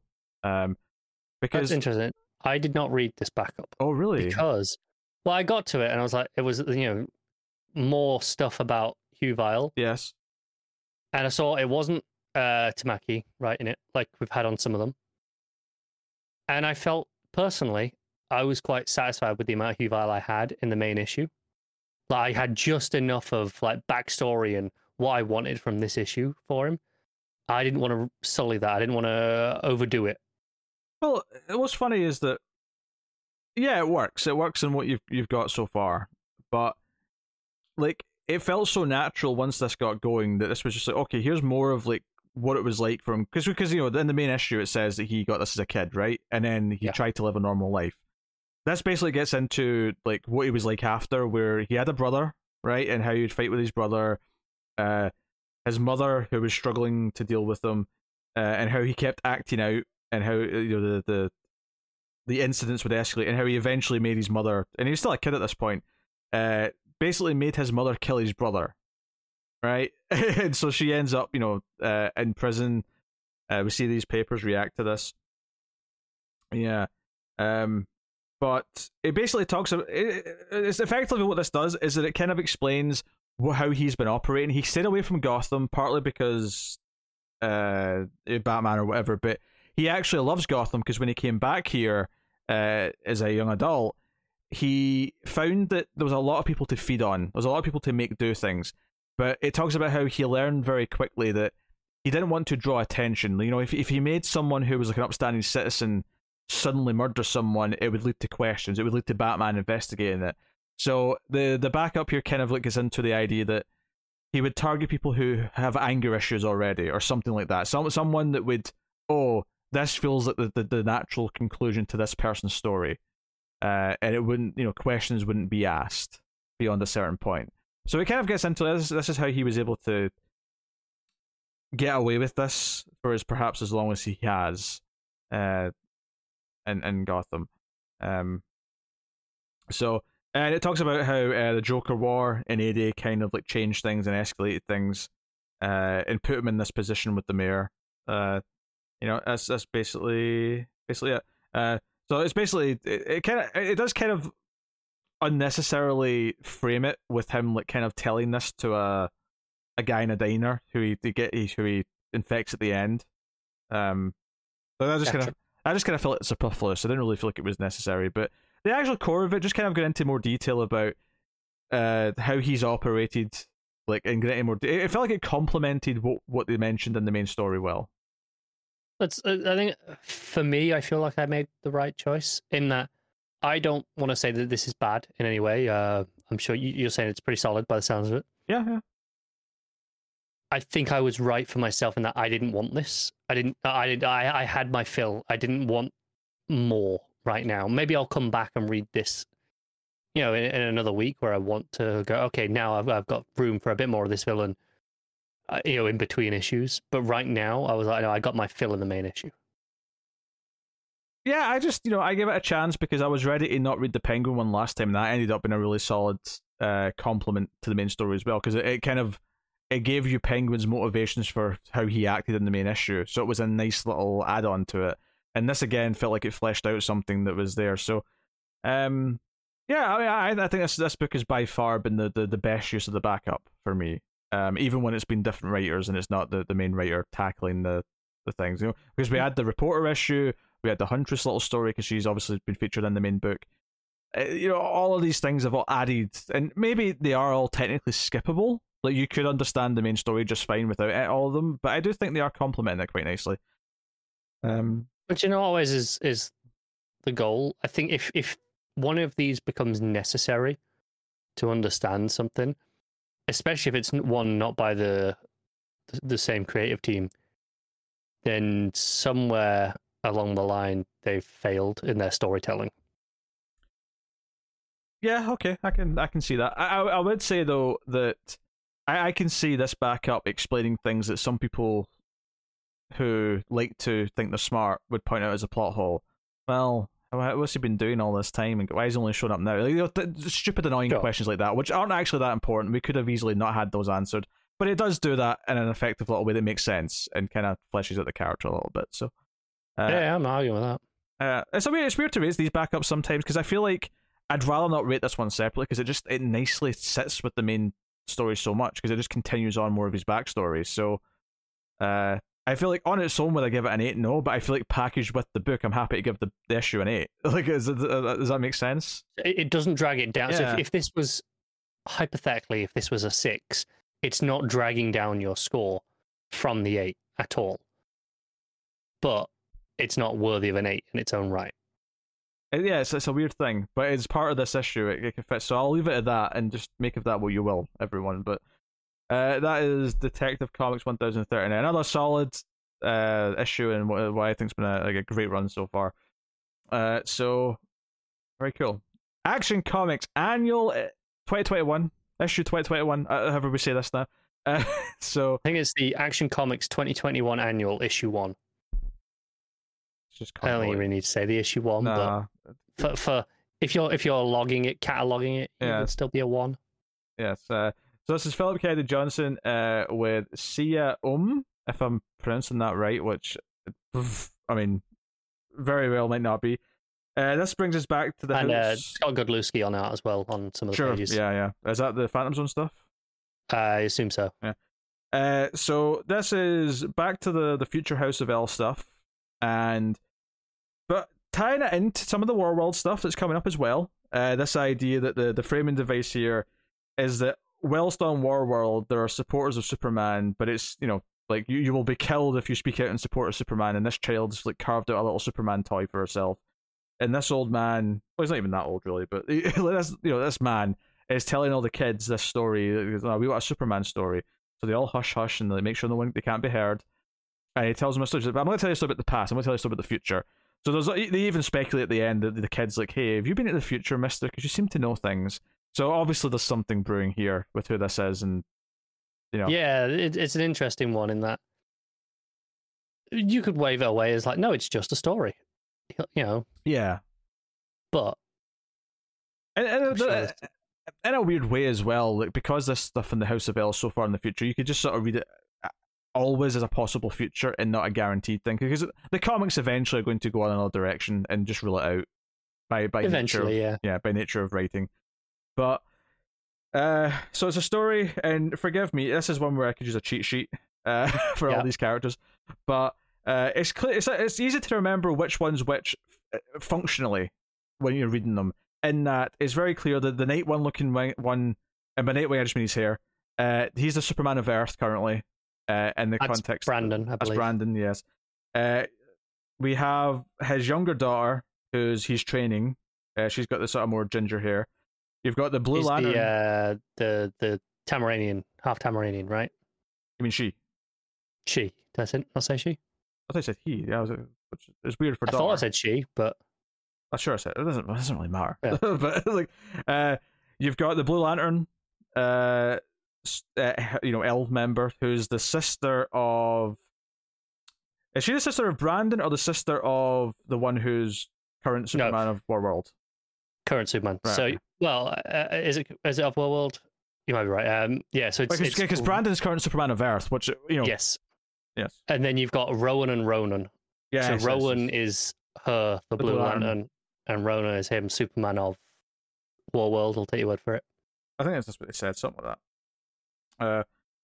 So yeah, and then you've got a Bry or whatever they're calling the Brainiac one is with them. Yeah, and then you've got Allura, who is the one getting married. The one getting married, yes. And then you've got Kara, of course, who we do know, Superwoman, who is officiating this wedding. And Allura is marrying someone from Warworld who is taking the crest, and as we learn later, is going to take the name. He's going to take the L name. Yeah. And so because of traditions on his side, I think they said, he has to challenge a member in combat from the L family as part of the wedding. Friendly combat, it's not to the death or anything. They're kind of joking about who gets to do it. And that's when the dodgy child, Peros, yes. And they all red. It's kind of like a red samurai thing he's got. The sort of the dressing around coming from his belt. I can see that, the headband. Yeah. So he's kind of the villainous son of Superman who's around. And Kara's like, oh, not this shit ahead again. So basically the story here. So we've run down the characters because it's important to have at least some kind of a grasp on all these characters. And they're all likable. I wasn't as hot on that previous Future State issue that introduced these characters. That me and Matt loved. Because it went into the King Arthur stuff. And the more you talked about that, the less interested I got. Because I was like, well, I didn't get as much out of this. And it just, like, all you're doing is making it more confusing for me because I don't know that story that well. This on its own, I enjoyed more. Basically, he ends up trapping most of the family in the Phantom Zone. Everyone but Kara, basically, gets sent to the Phantom Zone. He adds some new lore to the Phantom Zone. At least it's new to me, as far as I can tell. And it's it's because the problem with that original story for me was never the characters. The characters all seem likable enough. It was just once it got to like Peros and like the stuff around him and like was where it got a little bit more convoluted. But the rest of them and their banter and the way they interacted with each other made me kind of like this future Superman family, which is impressive because normally when I get like a high concept thing like that, it's usually really hard to make me give a shit about all these like nobodies that you've introduced. It's interesting because this is earlier in the timeline than what we got in that Future State issue. Yes, they're all younger here, because like Khan was definitely Khan-El in that issue for a start. Yes. So those things that obviously takes place later. I would not be opposed to getting like a mini series of these, or maybe the backup in action at some point could be these guys. I can see either of those things. I can also see Superman somehow traveling to the future in storyline, and it just being an arc of the main book in action. Yeah, because there's so much stuff setting these guys up that there's something coming from them, and I like them all. I like them all a lot more after this issue. I'm happy to say. That was it. Like one appearance in Future State, and you go, "Oh, okay." It could be just they needed an issue, right? Because I did roll my eyes a little bit when I saw it with the annual was going to be them. I was like, I wasn't as into that, but it's actually quite good. So it is. It's real good. So basically, it turns out the Phantom Zone, which obviously Jor-El discovered but didn't create, which is a really key point to bring up here, is actually the mind of like a higher being, effectively a godlike being called Atha. And basically, the Phantom Zone, as it was when Atha was asleep, and when it woke up, all of the Kryptonians who were here all turned into these weird, more monstrous beings, and it's like, oh shit! So they have to fight their way through that.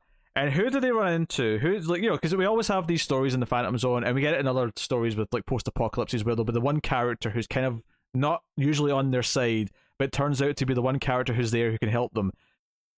Cyborg Superman, Hank Henshaw, shows up in his like his poncho or whatever he's wearing. Old man Cyborg Superman. Yeah, old man Cyborg Superman is like, hey, we've got one chance, and he leads them on a journey, and we see them fighting a bunch of stuff. What's kind of neat about this, I like the 2-page layout where it cuts back to the guy telling the story, because the layout of that I thought was quite neat. It flowed really well in this sort of semicircle kind of design. But he's saying, there's a device, because there's no Phantom Zone projectors, they were all destroyed intentionally, but there is one device that might still be usable that was here, someone had it here. And I kind of, I'm kind of annoyed at myself for not guessing it was going to be a mother box, and Same.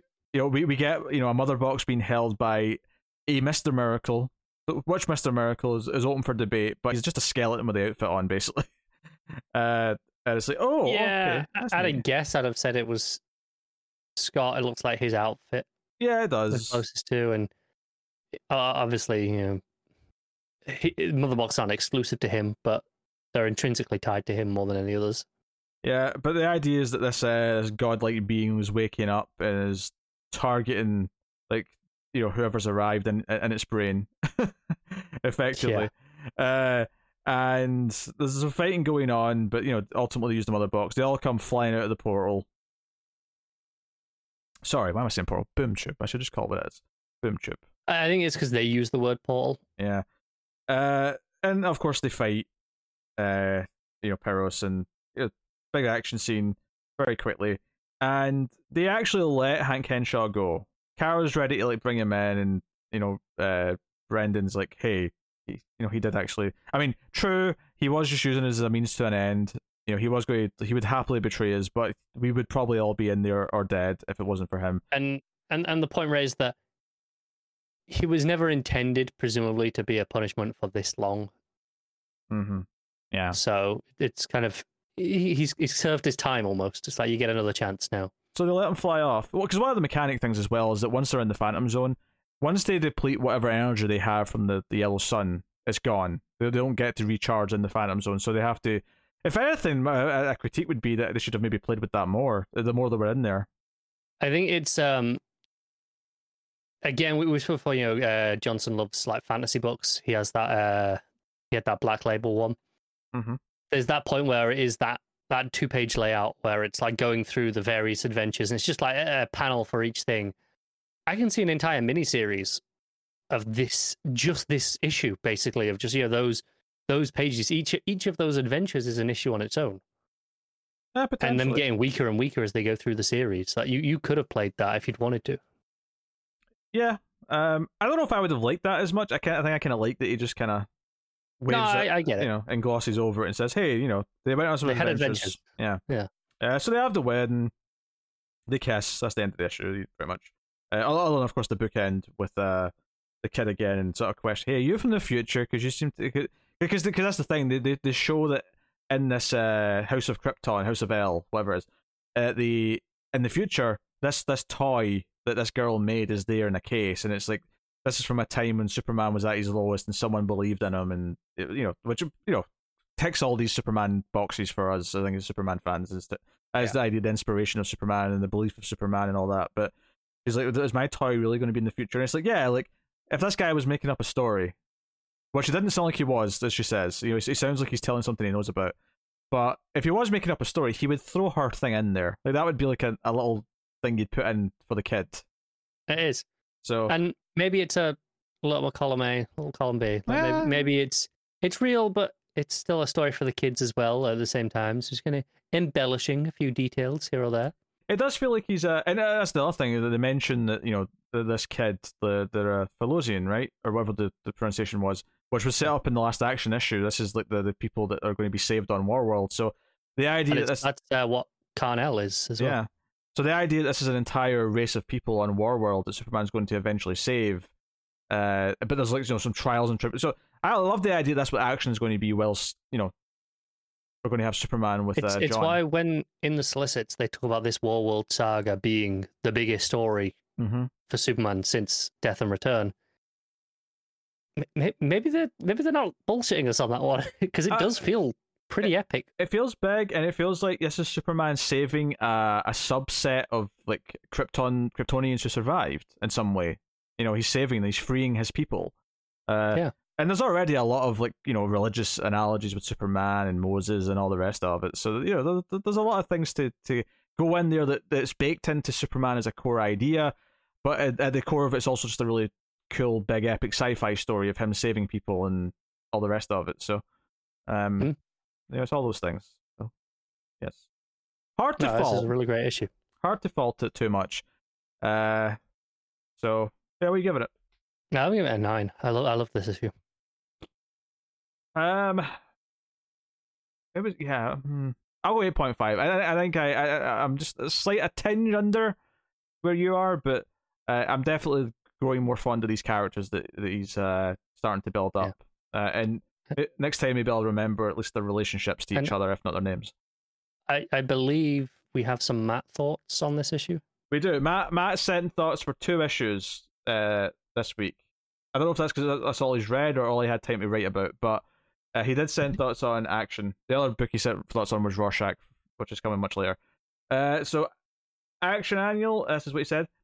What I wanted from his House of Hell character family. Action Annual, what I wanted from his grammar here is a bit off, I'm not going to lie.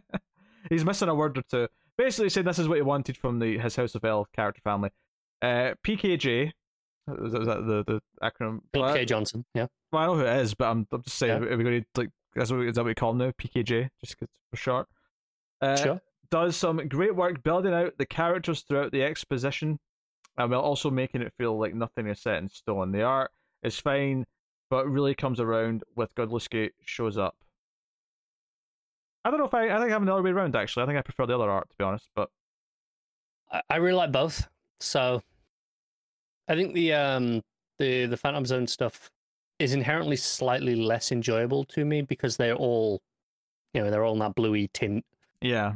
Makes them feel very separate from the background, which is intentional. So the art is not failing, just it's not as pleasing on the eye as some of the other stuff. Yeah. So, and then he says, I really love the dynamic between the family and how much Warworld mythos is coming out here. So, yeah. There you go. That is the Action Comics Annual 2021. Wonder Woman 775. Becky Cloonan and Michael Conrad with Andy McDonald. This is all you. I don't read this one. I get to rest my voice for a little bit. Yeah, the vast majority of this issue takes place in the Graveyard of the Gods, which is kind of where we left them entering last time. This is Diana, Deadman, and Ratatosk. There's a little bit of her trying to get attention of the Keeper and trying to figure out who do we talk to, what are we doing here, what exactly is the deal. The idea is this is where gods who have died come. Obviously, this is but died in this sense is it can mean killed by other gods, but also just the idea of they were forgotten by people. They weren't worshipped anymore, so they had no reason to exist. So this is where they end up.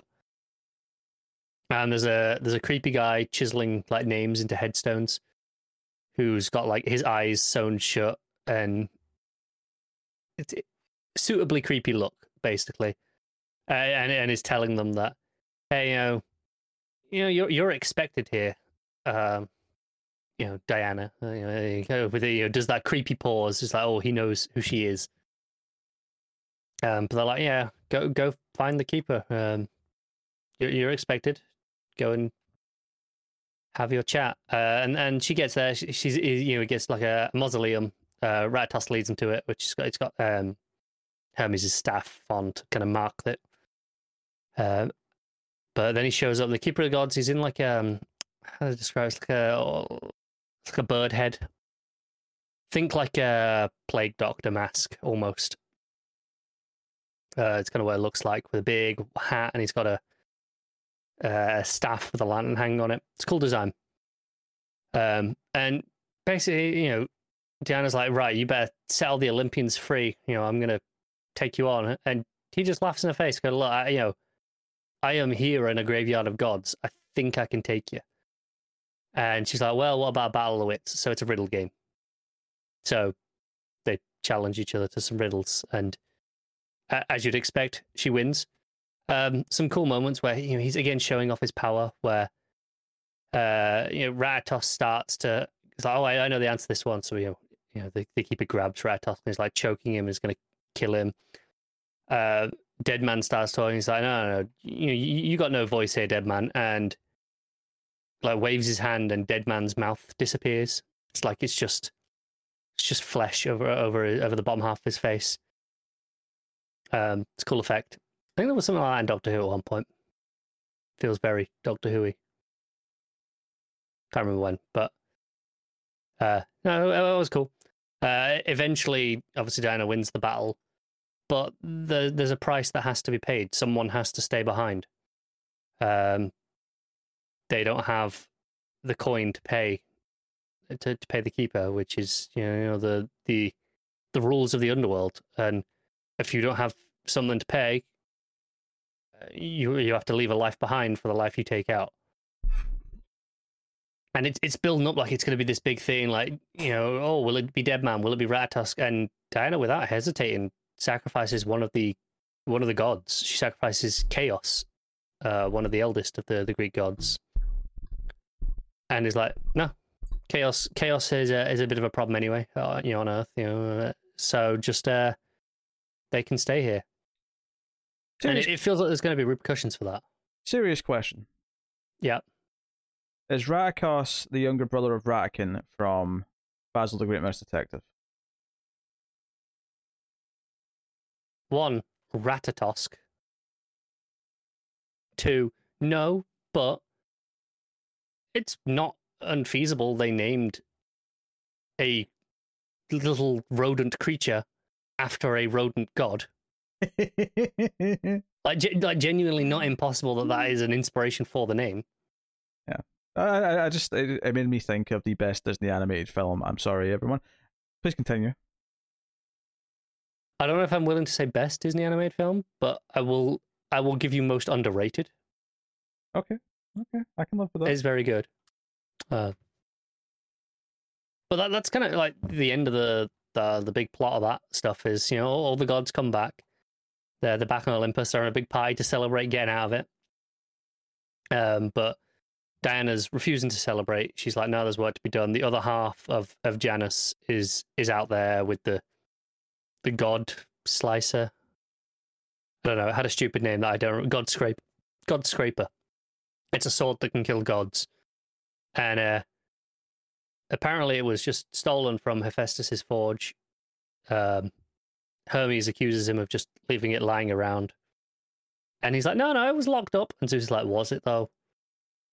It's like, yeah, we'll deal with you later.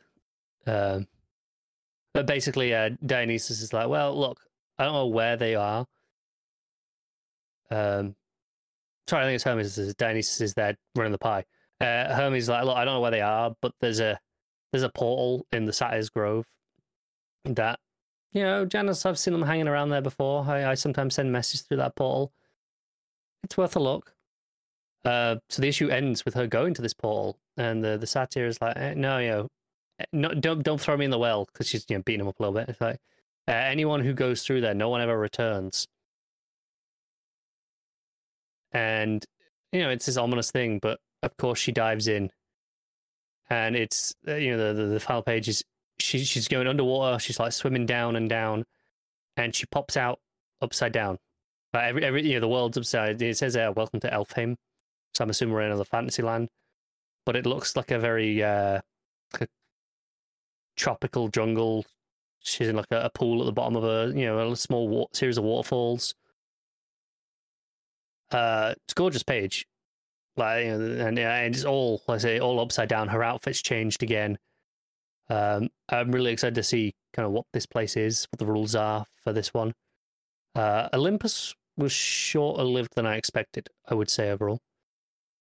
But no, another solid issue. It feels it's like another piece of the whole. Like, we're in that point in the story where, okay, we kind of know we've got a few months till she's back in the real world, and there's just this kind of period now where we're kind of going through not the motions, but just kind of like, okay, where, you know, what exactly are the rules here?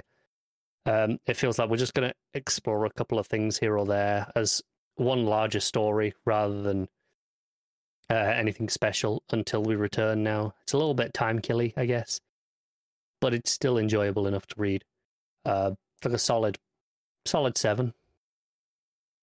Okay. I mean, I felt the first arc was time killy, which is why I abandoned it. But so I think for me, the first arc felt distinct enough that it didn't feel time killy. I felt like it had a name, it had a bit of a mystery. Whereas now it's, okay, we're hunting down a god and just doing a bit of world hopping while we do, kind of do a little bit of sightseeing. I expect it will still be fun enough, but I am looking forward to October now to kind of get back to real world, see what we do there.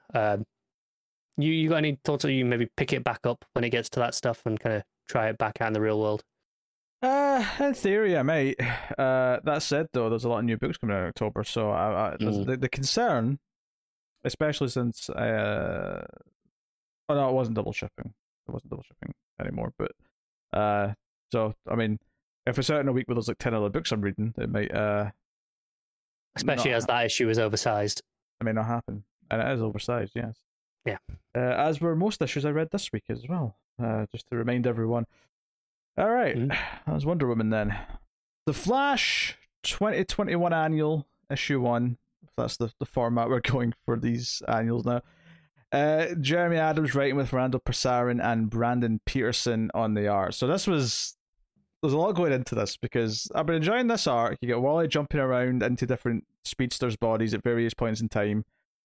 And it ended with a cliffhanger last issue of him arriving in his own body, Heroes in Crisis. And it was like, okay, this story was always building to dealing with this in some way. And I've enjoyed the voice for Wally enough, and I've been relatively enjoying the book that I'm like, okay, let's get this done. Let's finish this story and, deal with it. And boy, oh boy, does it deal with it. And so the opening page actually mimics the Heroes in Crisis format, but it's the 9-panel grid with him talking. He's not in the therapy session though. He's talking to his family. But so he ends up in Heroes in Crisis, and he's looking up at all the people there who did die in his like energy blast explosion.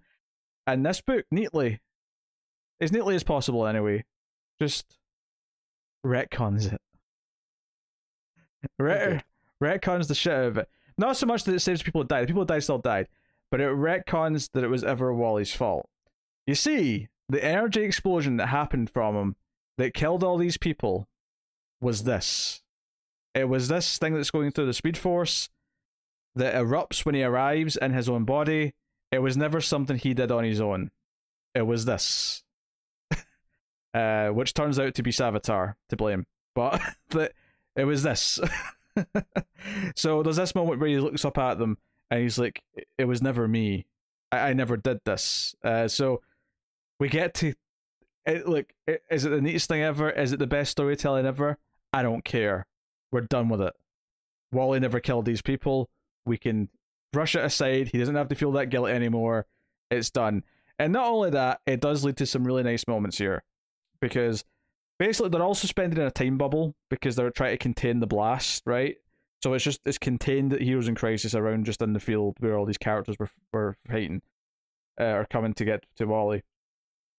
And Roy's there, right? Roy's not in the bubble. Roy's outside the bubble.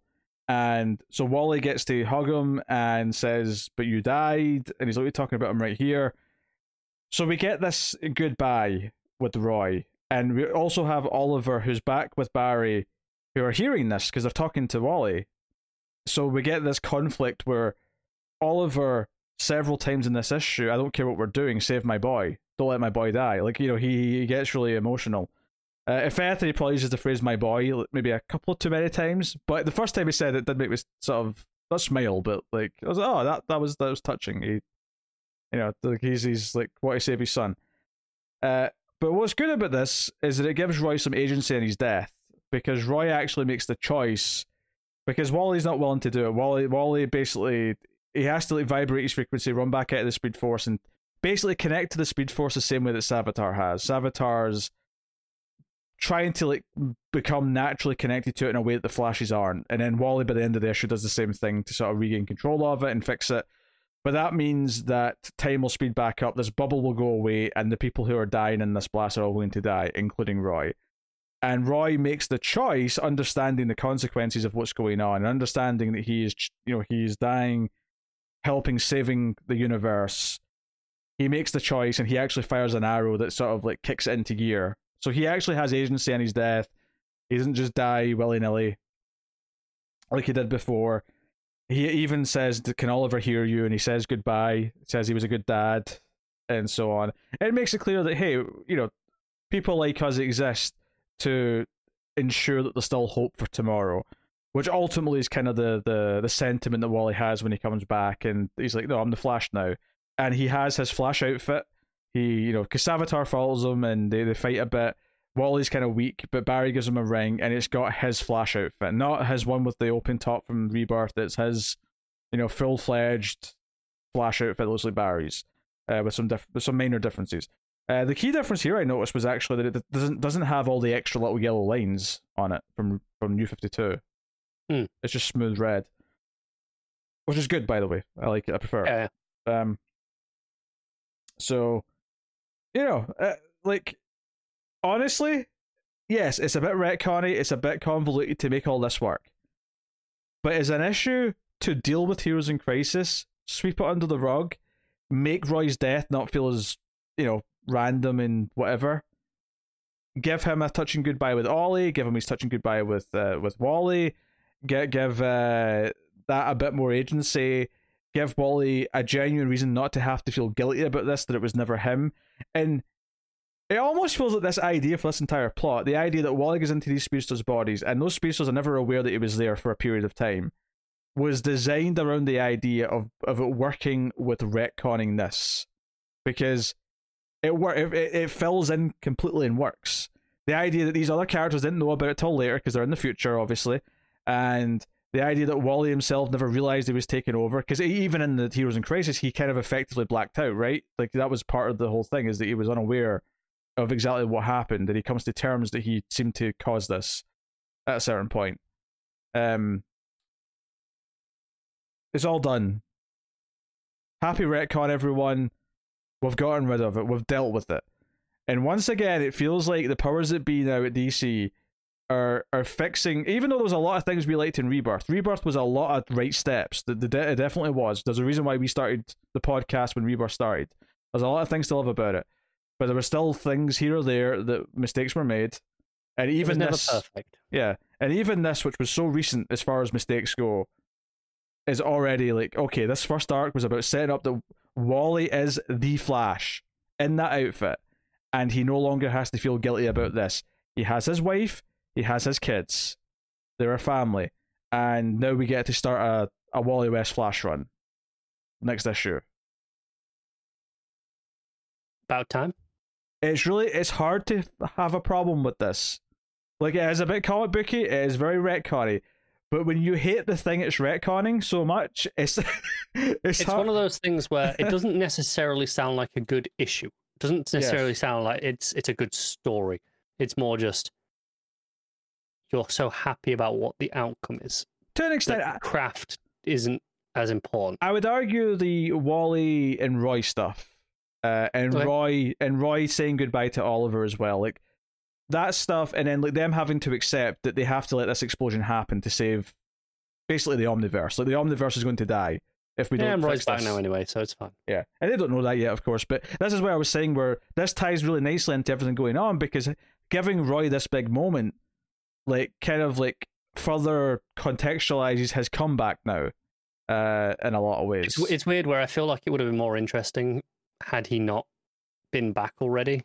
Yeah, I think that's just like, well, they're telling the rest of the stories, and this had to be here. Yeah. 6-7 issues and whatever it is, and it's fine. But it kind of feels like, oh, Roy feels important again, and giving him this moment here where his death actually isn't just off panel, doesn't just feel like a shock cheap thing. It actually like re-solidifies this idea that they're treating Roy with some respect, that he's been put in a prominent position in a big story, and this is a nice little way to like make that death work. So this is, fairly schlocky, timey-wimey, Speed Force Bro comic book storytelling, but it's doing it for all the right reasons. So, and I didn't have a bad time, because there are giant little character beats in here that are good. I enjoyed a lot of this arc, here or there. And it's kind of in the same place as Green Lantern is for me, where it's definitely some rough around the edgy stuff in terms of it's not the prestige book that some other books are, but it's solidly just being a Flash comic. And at least I hope it feels like that now that we're past this arc. Find out soon. Right, I'll find out soon. The next issue won't be long. So, and there's some nice art in here, actually. I think, Pisarin and Peterson. I think Peterson in particular is the art that I'm really liking. There's a full page spread of when Roy fires the arrow up to like pop the bubble effectively to get everything going. That's a really nice looking panel, or the page even. So really nice. Also, there's a moment where after they hug, Roy says to him, "Us gingers have to stick together." So I thought you'd appreciate it. No, it feels like pandering.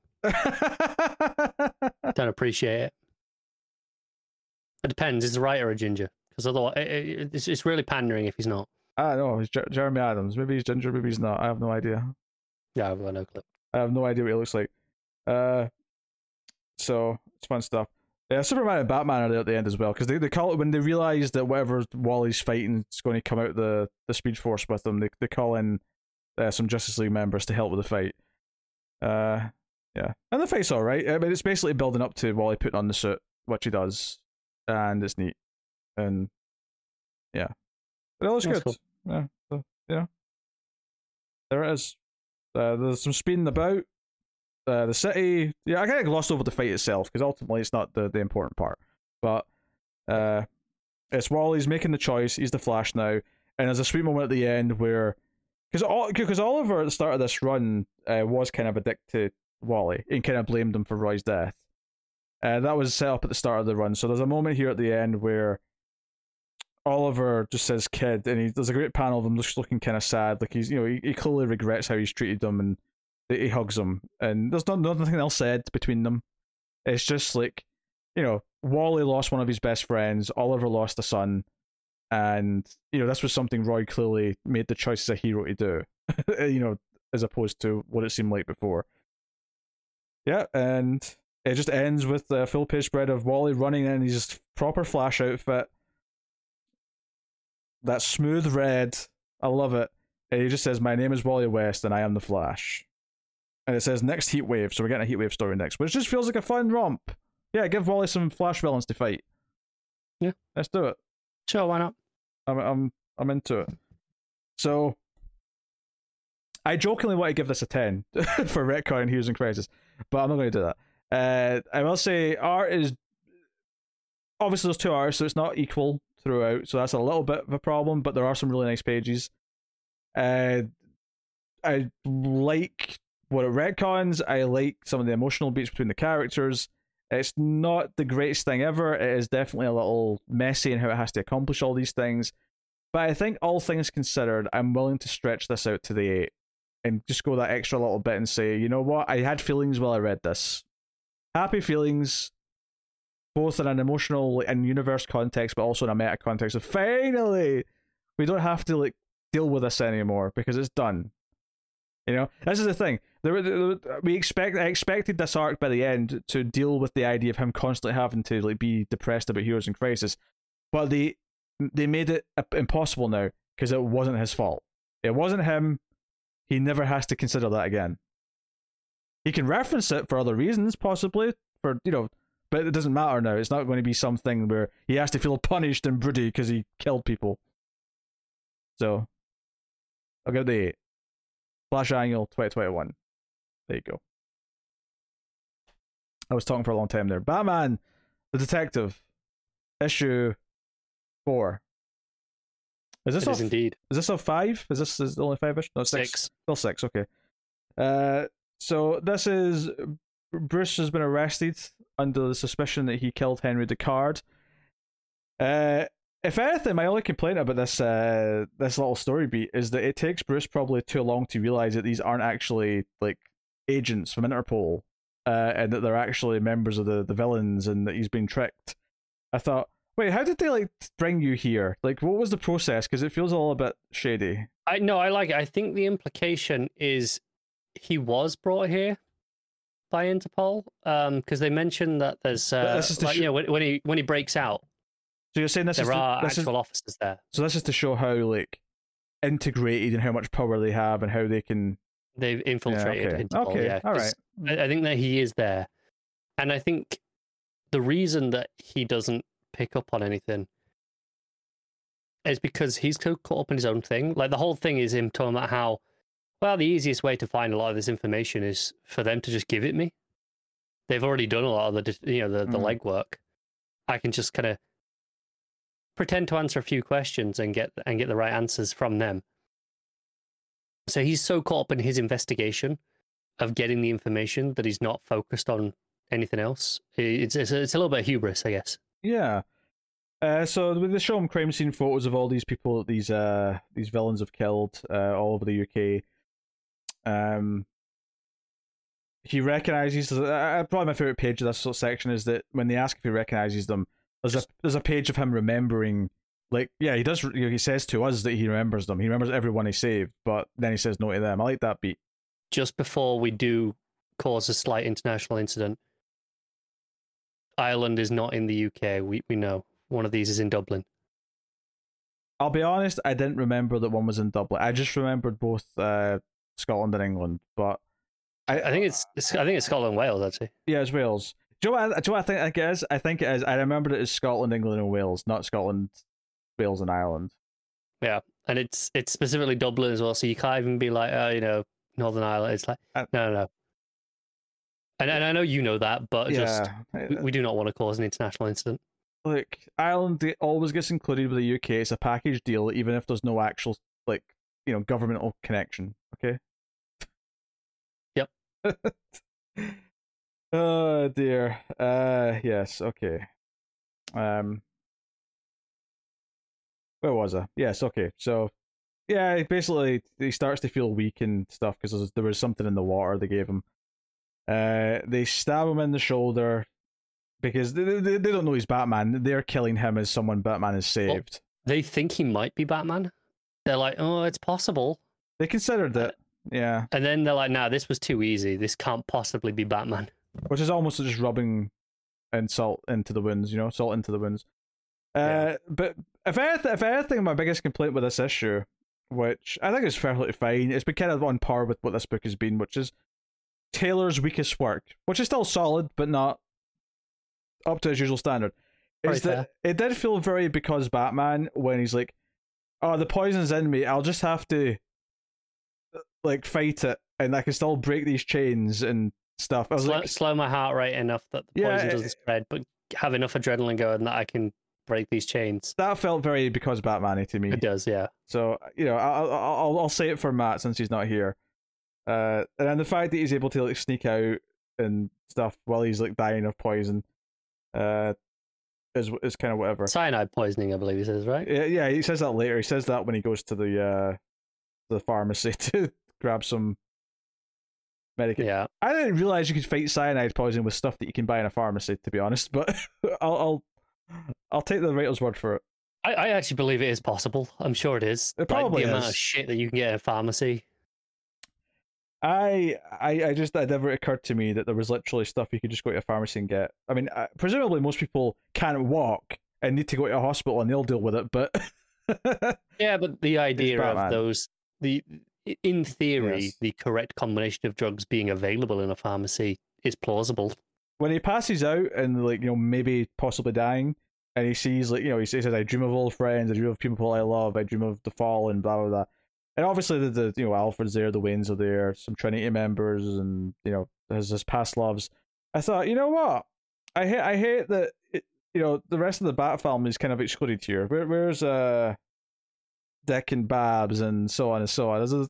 Like that shit. He's thinking about Jason. That shit. Jason got a spot here, right? I'm just Anyway, Squire was there to help him when he got out, and she's there when he wakes up.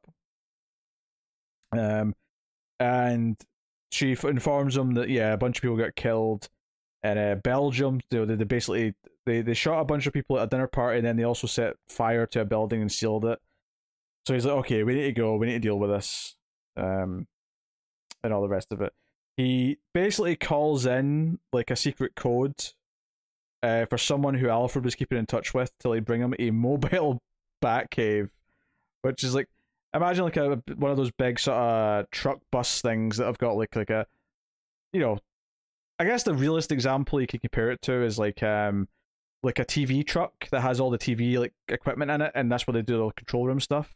They're in the truck. It's plausible enough that it's one of those. Yes.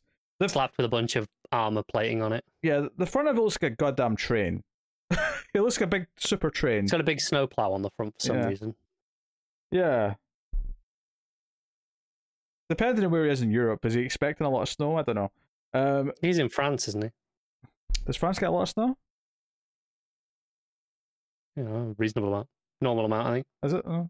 I mean, not the south of France. South of France is pretty nice and toasty, I believe. But I think of France as a sunnier place. But yeah, I guess that's maybe more the more. I think it gets sunnier, but I think it has its fair share of snow as well in the winter.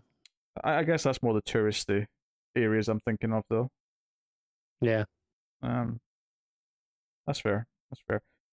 I did like the fact that Alfred left a little toy T-Rex and a coin in this mobile back. Little pieces of home. Yeah. And Batman's little smirk. So Batman calls Oracle. Squire freaks out when the big hologram head. I do like when he just starts talking like, take us out to the highway. It's why that I don't think the dinosaur can drive. Yeah. Yeah, those fun little beats are all fine. And then he's like, Oracle, put in the call. I want all of the European Alliance of the Bat. It's a mouthful. Yes, it's a big mouthful. So they're calling in all these European Bat friendlies, which I'm sure a lot of them are characters that did exist before that people who remember them will know. But I feel I'm sure half of them will have been in like Morrison's stuff, right? But I don't expect to remember. Yeah, this is the notable thing about this book is this is the only book I read this week that was only 20 pages, so it was a quick read compared to everything else. But I thought there was 2 books that you read that were 20 pages. Oh no, because I never read Urban Legends. Or no, Urban Legends. Sorry, Future State Gotham. That would have been the second one. Oh, okay, fair enough. But because I didn't read it, it was just the one. Yeah, fair point. So that's okay. I don't have a whole lot to say beyond what we have already.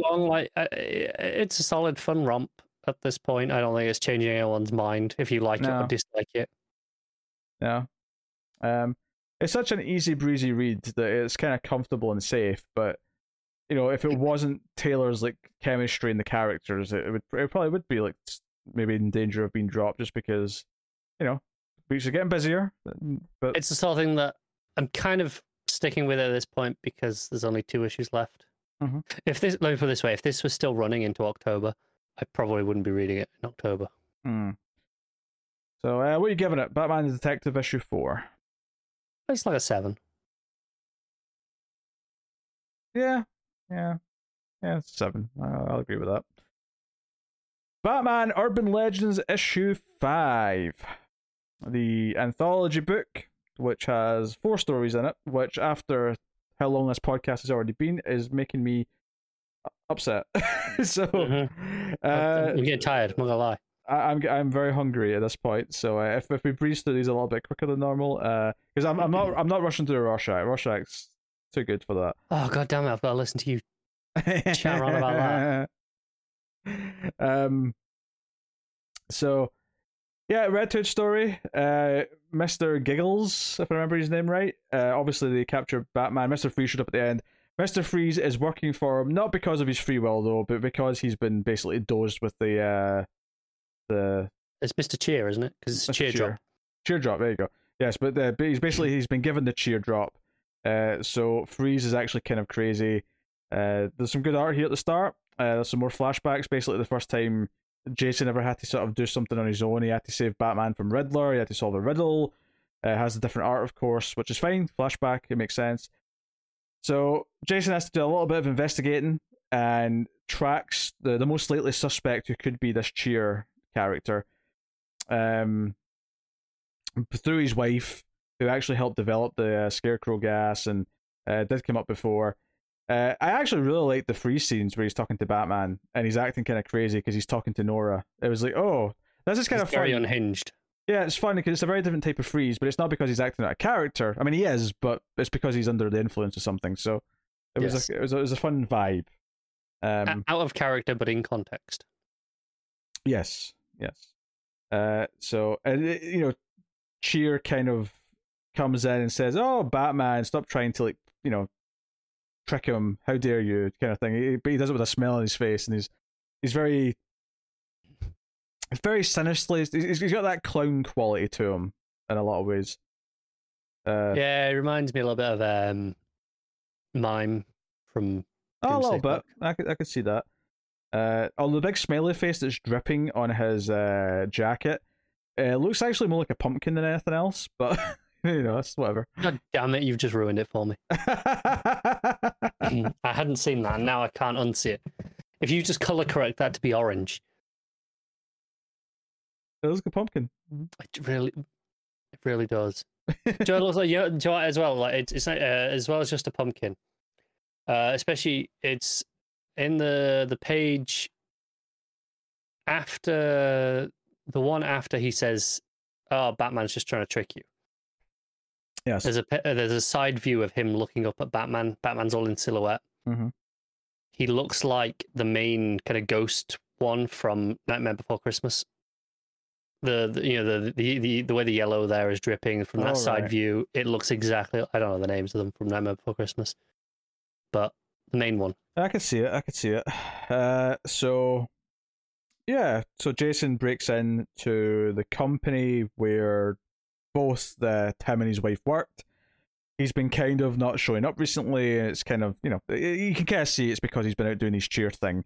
And he became kind of obsessed because his wife was good at her job and he couldn't crack the thing he was working on. So Jason goes kind of, gently interrogates, someone who works here, maybe the boss. And he looks up the kind of the numbers of like who's been like shipping these like ingredients and the chemicals that are used to make this stuff. And he kind of tracks down to where this cheer guy is. But the cliffhanger of the issue, because Jason, so he will be coming next issue, but the cliffhanger is that Cheer puts on a gas mask on Batman and pumps him full of Cheer Drop. So we're going to get Cheer Drop Batman probably versus Jason next issue, I would imagine. Well, given that I think next issue is the end of this story. Yes. I would hope so. Yes. So that's a nice big thing for Jason to have to fight. So, solid. I liked all the Mr. Freeze stuff. I think Cheer, despite the pumpkin thing, I actually think he's got a good vibe as a villain, and the way that he was talking to Freeze, I think, was kind of menacing, and so it's fun. Yeah, I've had fun with this story still. I think maybe I have the emotional touch that the stuff with Jason and the kid had back in the first two issues, but I'd still happily give this like a 7.5. I think I'm going to be a 7, but I think part of that is the first couple of issues of this kind of set the bar. Yeah. And now this is like, it's still good, but it's not. If it had started like this, I wouldn't have been as invested. Sure. And then we have a Batgirl story, where Steph and Cass have broken into Wayne Manor, which technically Bruce doesn't own right now, and they're playing video games. I think this is a Margaret Bennett story with Sweeney Boo, on art, and I think the critique I have right away is that it felt like Cass's voice was a little too quippy to me. Yeah, she felt off to me in a couple of places, and not just quippy either. There was a few things that just felt a bit wrong. Like, I think Steph seems mostly fine. The bubbliness kind of works with her character. It's just kind of who she is. It felt like Cass, and I'm not saying that you have to keep her, not being able to talk properly forever, but like, I think there's a way she speaks when it's done well, where it sounds like someone who's more matter of fact. I think the one that annoyed me as well was like the misunderstanding. Like I think there's a bit where Steph's saying, "Oh yeah, we're just house sitting until until Bruce gets the mansion back," and it explicitly uses the word house sitting. Mm-hmm. And then Cass says, house squatting good for glutes. I'm like, yeah, that feels like a strange just twisting of it in that. I don't think Cass is really at that.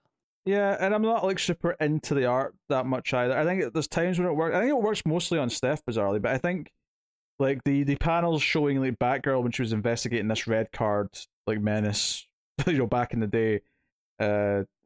Like, I'm not super into the art style for the most part. I think it's a little bit better when they've got their masks on, though. Like, see when Cass has got her full mask on and Steph's got her face mask and her hood up. But I think then, and it gets a bit darker, I was into it a little bit more art-wise. Obviously, yeah. I love the idea of the Batgirls doing stuff. So far, though, I've not been in love with the little mini-stories they've been given, but I think it's just down to writing. It's just down to the concepts that they're actually using. Yeah, maybe the Batman backup will be the one. Yeah, this one ends in a bit of a cliffhanger to imply that this girl they do run into is more of like a sort of rebel with a good cause kind of character, and it kind of teases that there's something bigger to, Yeah, she gets away, so there'll be more. Yeah. So I think there's one more part of this still. Yeah, well, it says end at the end of it, but yeah, it does feel like it's got another part. Yeah, but I think in terms of like where it is, I think there's one more in the issues. I could be wrong though. Yeah. So I don't know. I'd probably give it like a 5 just because I felt like cast was a bit off. Art wasn't Yeah. necessarily working for me. It's just not my style. I probably agree with that. It's okay. Yeah, it exists. And probably just a notch above that, but not necessarily, thrilling me either. There's the Tim Drake story in here. Oh, I quite like this.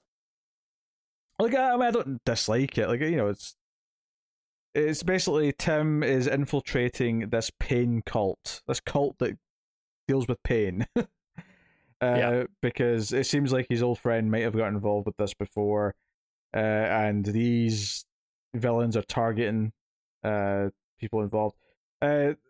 More interesting stuff for me in this story was the idea that it's still in continuity and detectives aren't meant to be working with the Bat characters, but this detective who's investigating the case intentionally leaves a bunch of stuff in his car for Tim to find.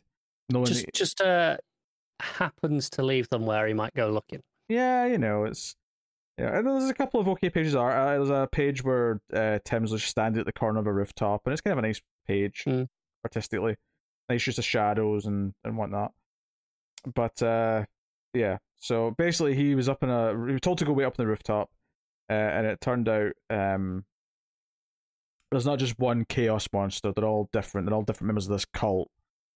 So yeah, that's okay. Yeah. I think I'm enjoying this more than I expected to, based off this being the writer of the Future State Tim stuff, which I despised.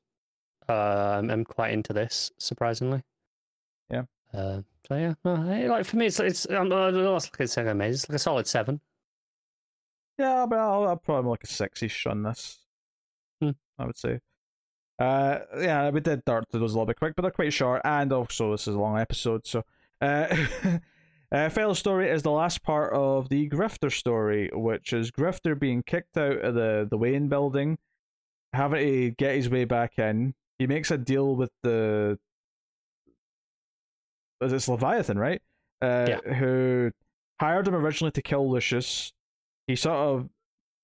That's the thing, you don't really know what side he's playing at. There's a certain point in this issue where I'm like, I really don't know if he's still intending to, like, do shady shit for Leviathan, or if he's completely on Lucius's side. Obviously, it turns out it's more of a third option where he's not being a villain, but he's also doing his own shit. He's playing Leviathan, but he's whatever. So he has some banter with Batman when he's getting back inside the building. He ends up going to save Lucius. There's some action sequences. Runs into Nightwing as well as Batman, and the action's fine. The action's solid. The banter's there. The person in the comms referring to Nightwing having a nice ass. Nightwing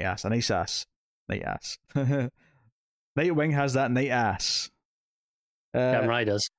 And but let's be honest here. This is all about him. Like he always wanted to steal all of the stuff from the Bat computer that's in this building. And when it turns out who he's doing this for, he calls in his cavalry and he's like, "Wildcats, let's tell them or remind them who we are." And it's his entire Wildcats team. Wildcats assemble, basically. Yeah, and I have to admit, I've been enjoying this story, but because I don't give a shit about Wildcats and I have no attachment to it, and I've never really read Wildcats. I barely name half of these characters. I thought I could name any of them. All the ones they specifically point out. Yeah, that's about it. Yeah. It was kind of like, okay, you're setting up for more Wildcat stuff. I appreciate the attempt. I appreciate that for people who care about Wildcats, this probably means something. For me, because Grifter was a thing where I didn't care about Grifter, but they did enough in the writing of the stories, both in this and the Future State stuff, that I was like, okay, I'm starting to kind of like the shittiness of this character and his kind of like stumbling through life kind of attitude. It made me kind of enjoy the story of that character.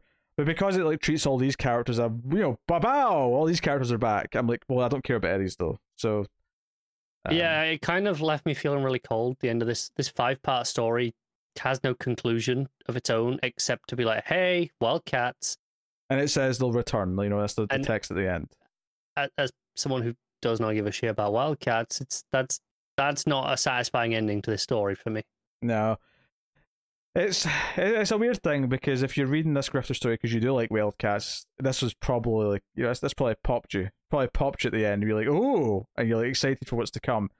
As someone who only get into this because I like the writer and they made Grifter a likable kind of flumbling hero. It was a bit of a cold ending in that sense. Like, am I even going to read, even if it's Williams or Rosenberg, sorry, who's doing the Wildcats story whenever it pops up?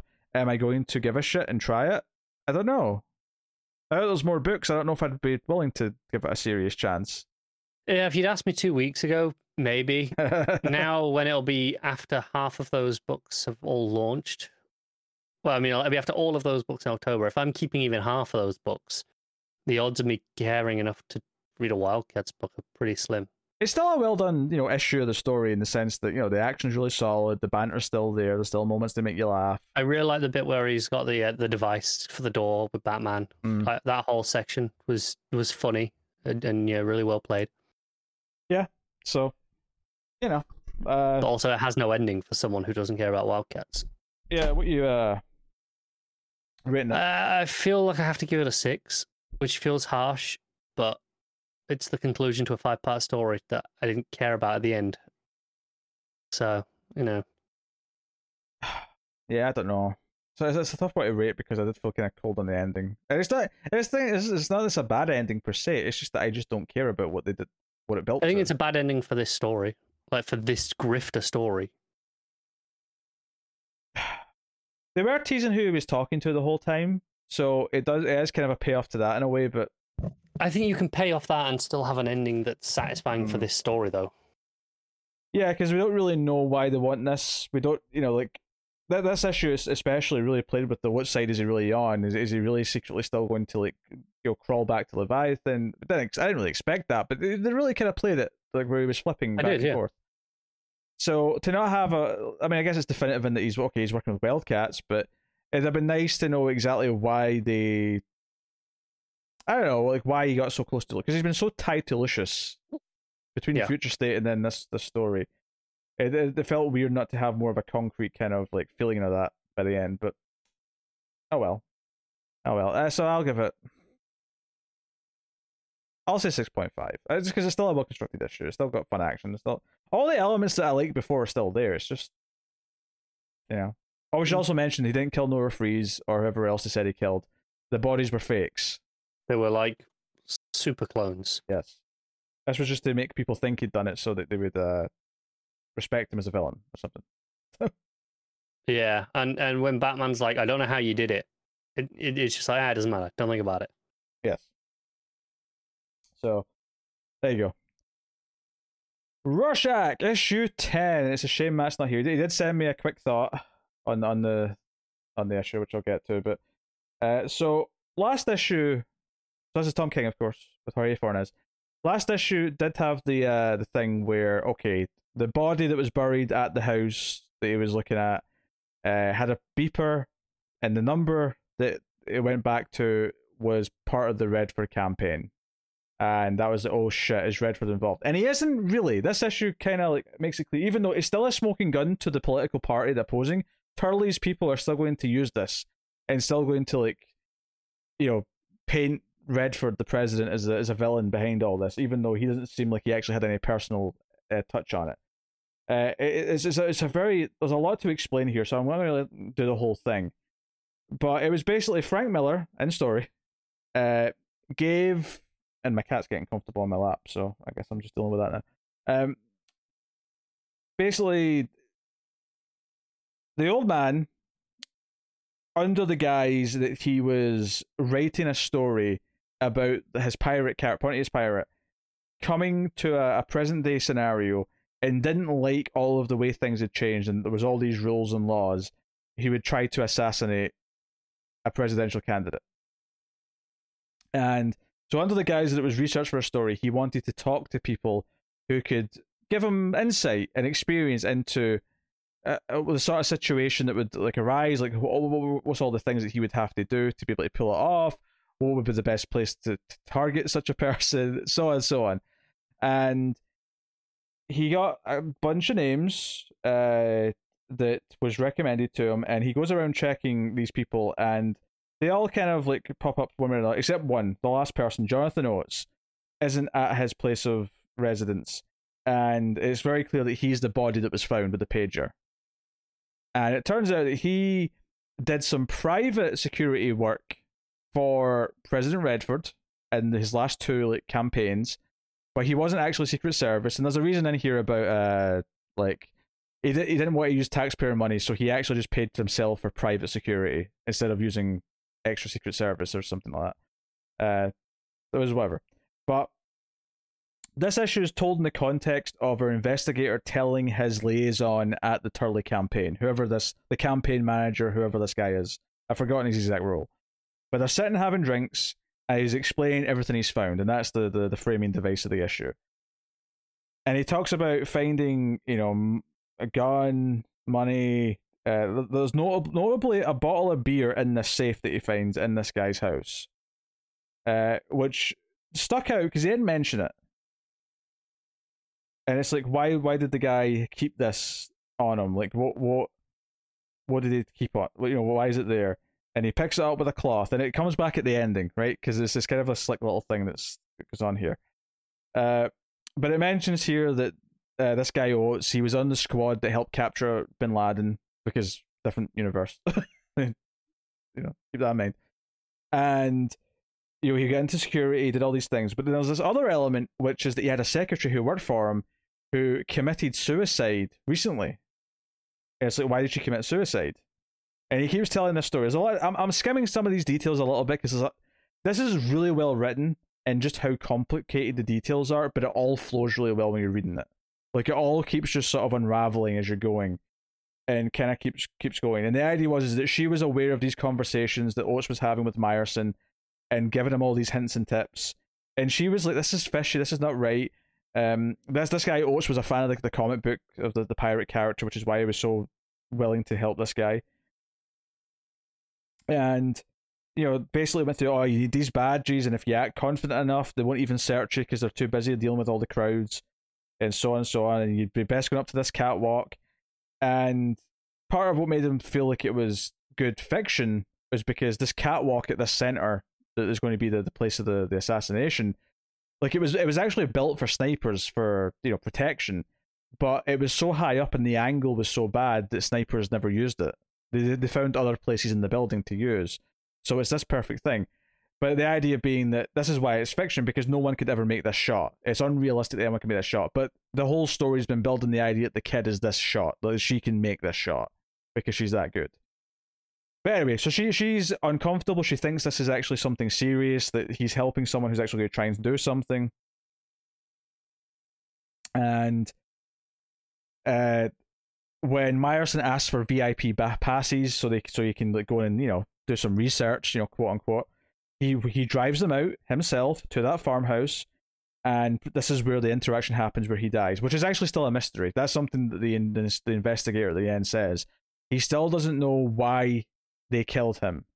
And it's a really good moment, actually, because you sort of see some of it play out where Myerson and the kid hug, and it's this really good moment of embrace because the kid does get shot in the arm by this guy, and we can speculate that maybe he sort of realized when he was there that they were going to actually try something, and there was a bit of a confrontation, which makes it very clear, by the way, that this did not come from Redford himself.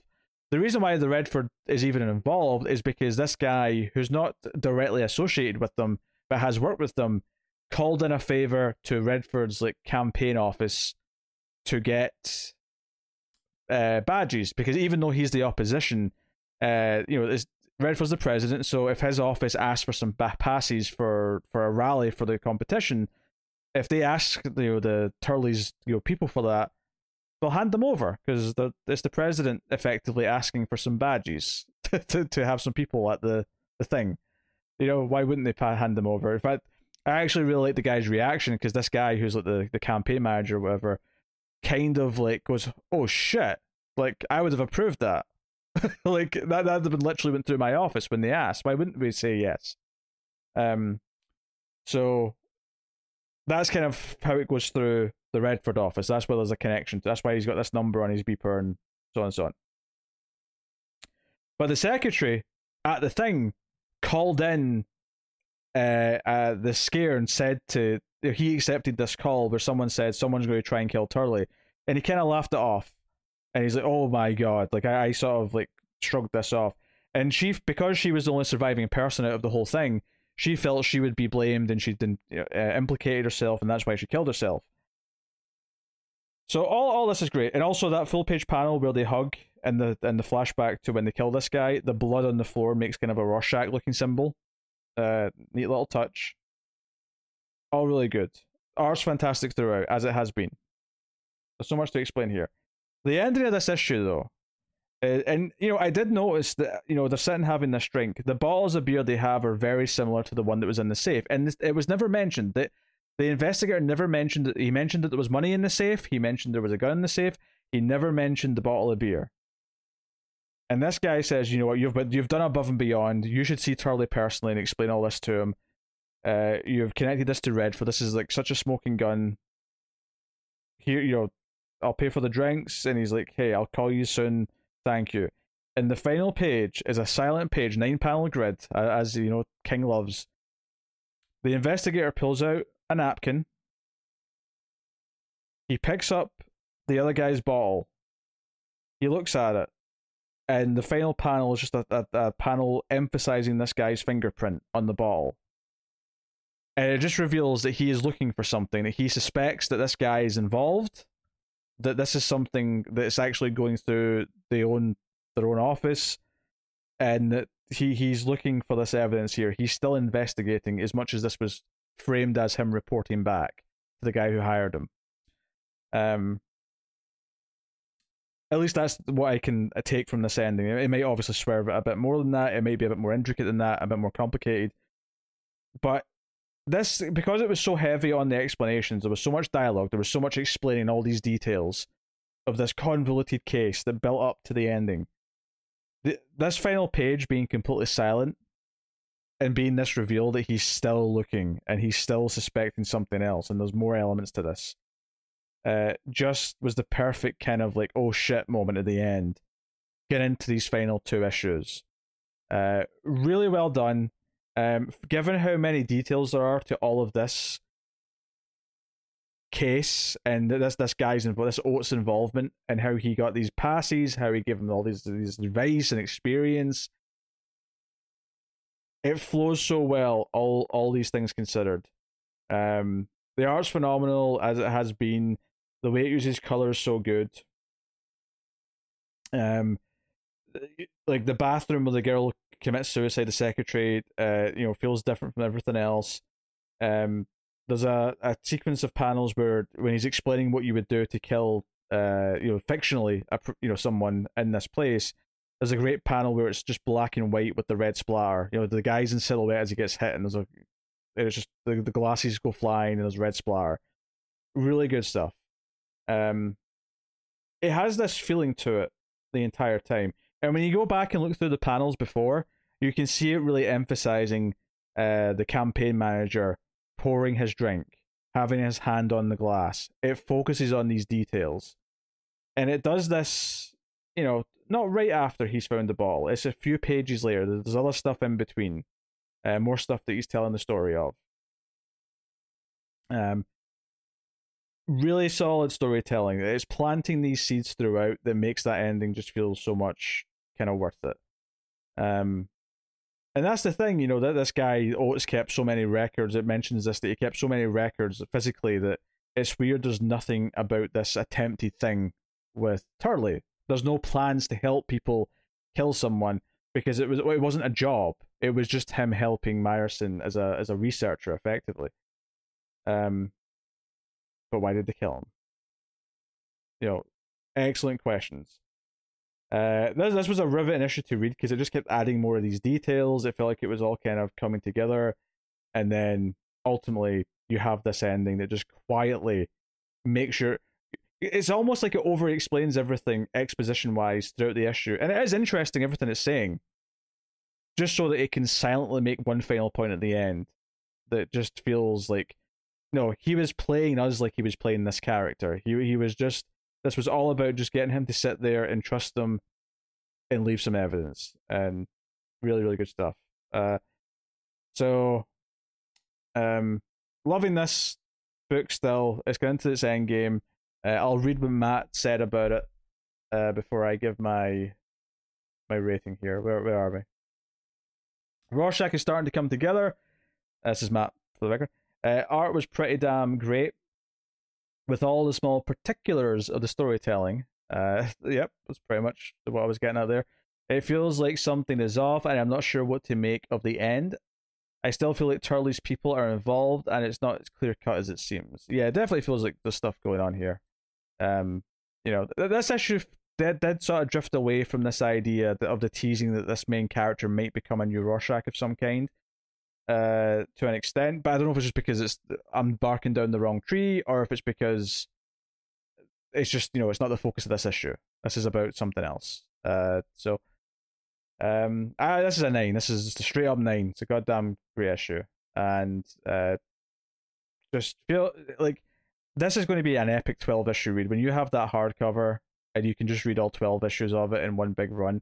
There's so many details throughout, though. It may actually be quite daunting. Like, I feel like talking about these issues as they come out have really benefited this in the same way that talking about a good TV show really benefits all the build of all the details, because it is so detail rich. King put a lot of thought into this, and the art's got the thought as well, because it's just the way it focuses on things, the way it's pacing things out. Anyway, 9 out of 10. There you go. So that's the last of the new issues this week. Connor is going to do a Patreon book first every month on patreon.com/MailFuzzTV, where you can support us, of course, for as little as $1 per month. But one of the higher tiers, you can make myself and Connor read a book. So we've got one each here. Connor's going to talk about Nocterra issue 4. I want to say I'm really glad I decided not to do 2. Which it was something I considered, but then I actually fell asleep for an hour before we started recording, which was the reason why I didn't. I'm glad now.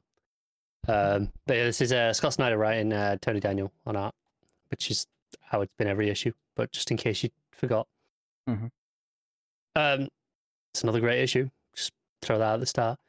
It starts off with the same format as most of the issues have, with a little bit of a flashback to when they were kids, continuing on the story of kind of what happened when the world went dark, kind of, in those early days.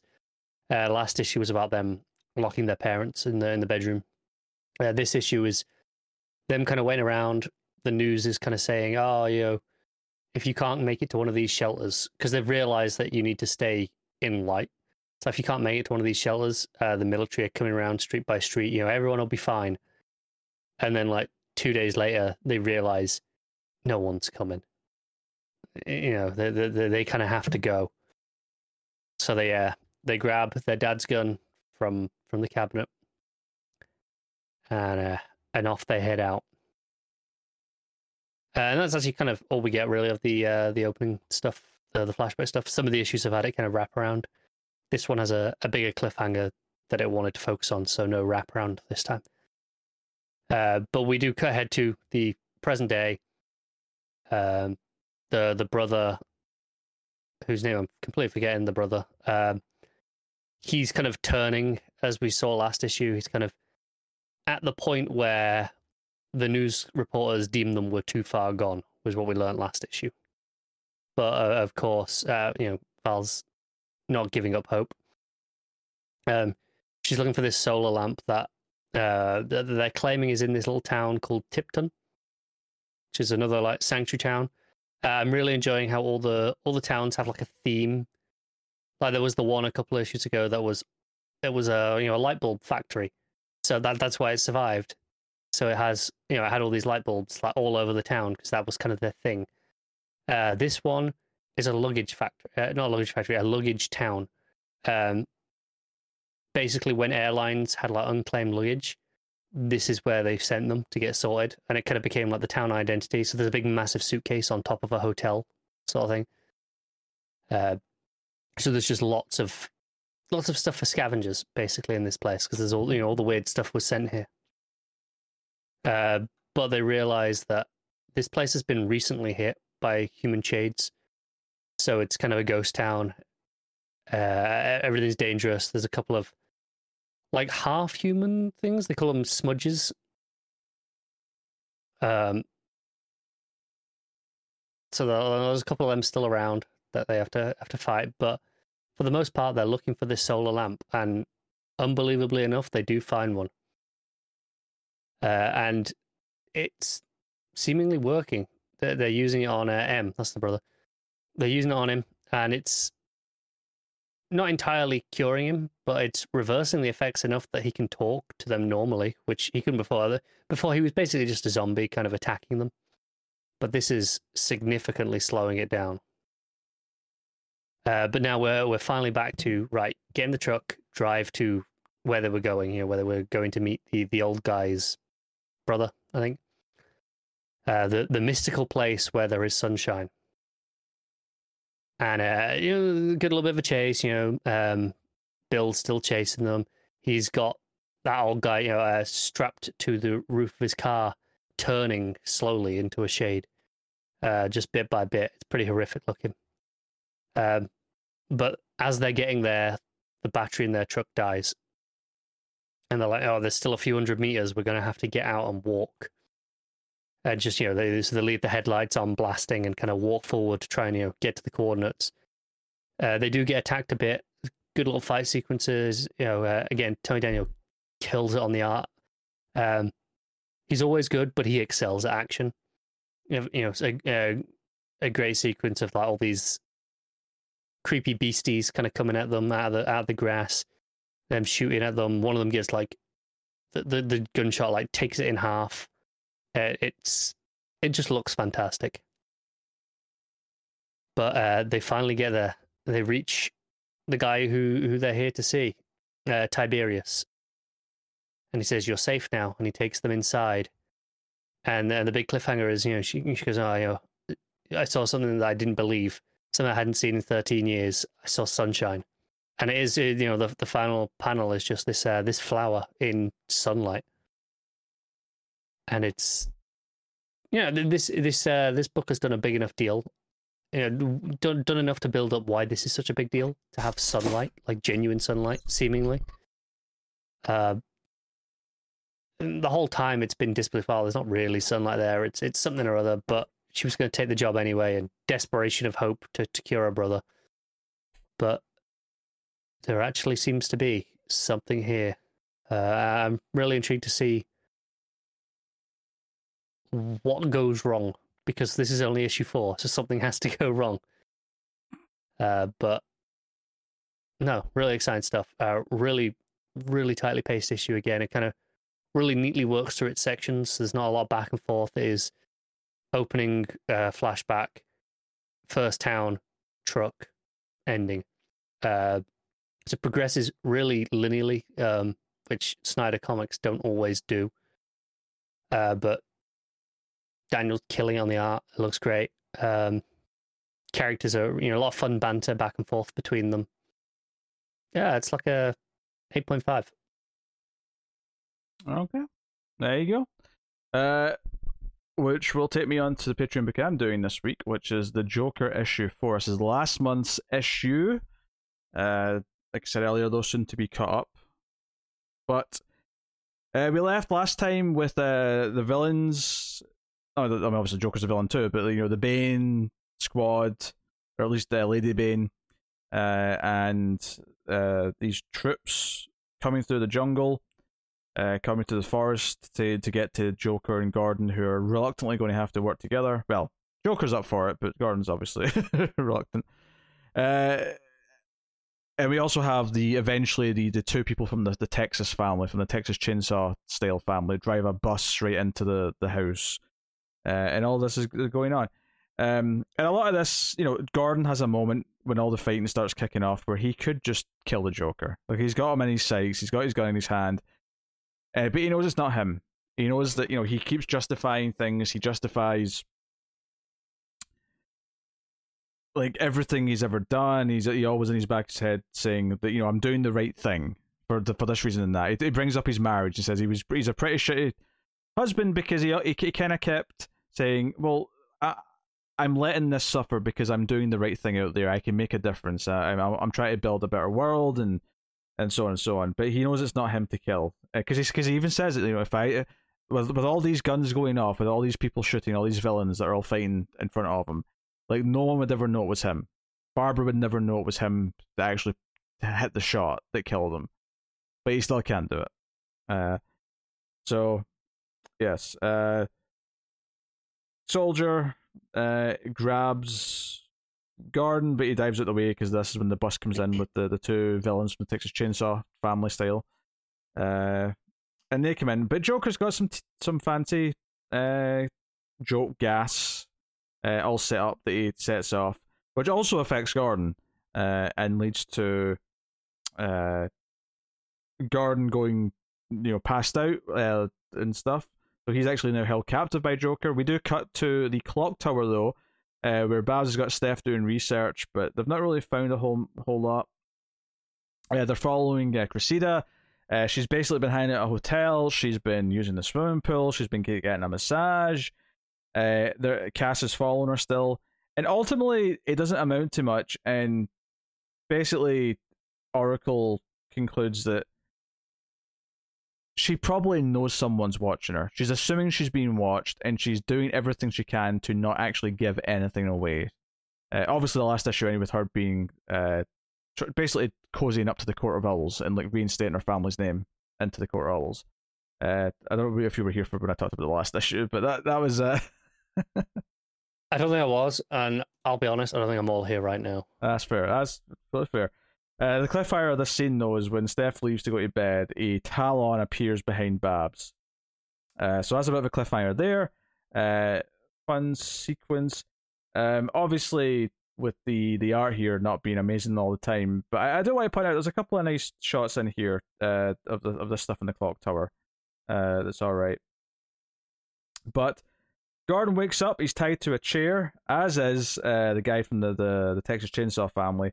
And Joker's, slashing at him, ripping cords off of him, all sorts of things. And he's basically saying to Gordon that, I'm going to mess you up, like more than I did back in that amusement park. He references Killing Joke, and talks about how basically he wants to hire him now that he's doing PI work. He wants to hire him to find out who did the A-Day attack. And Gordon's like, it was you. It's like, nah. When have I ever done that and just let everyone die quietly? No. That's not me. Someone did this to attract all this attention, to put me in the crosshairs. I had plans. I had post-Joker War plans that I had going. I was setting things up, and it all got interrupted because of some dickwad doing this A-Day bollocks and framing me for it. So yeah, that's kind of where we're going with this.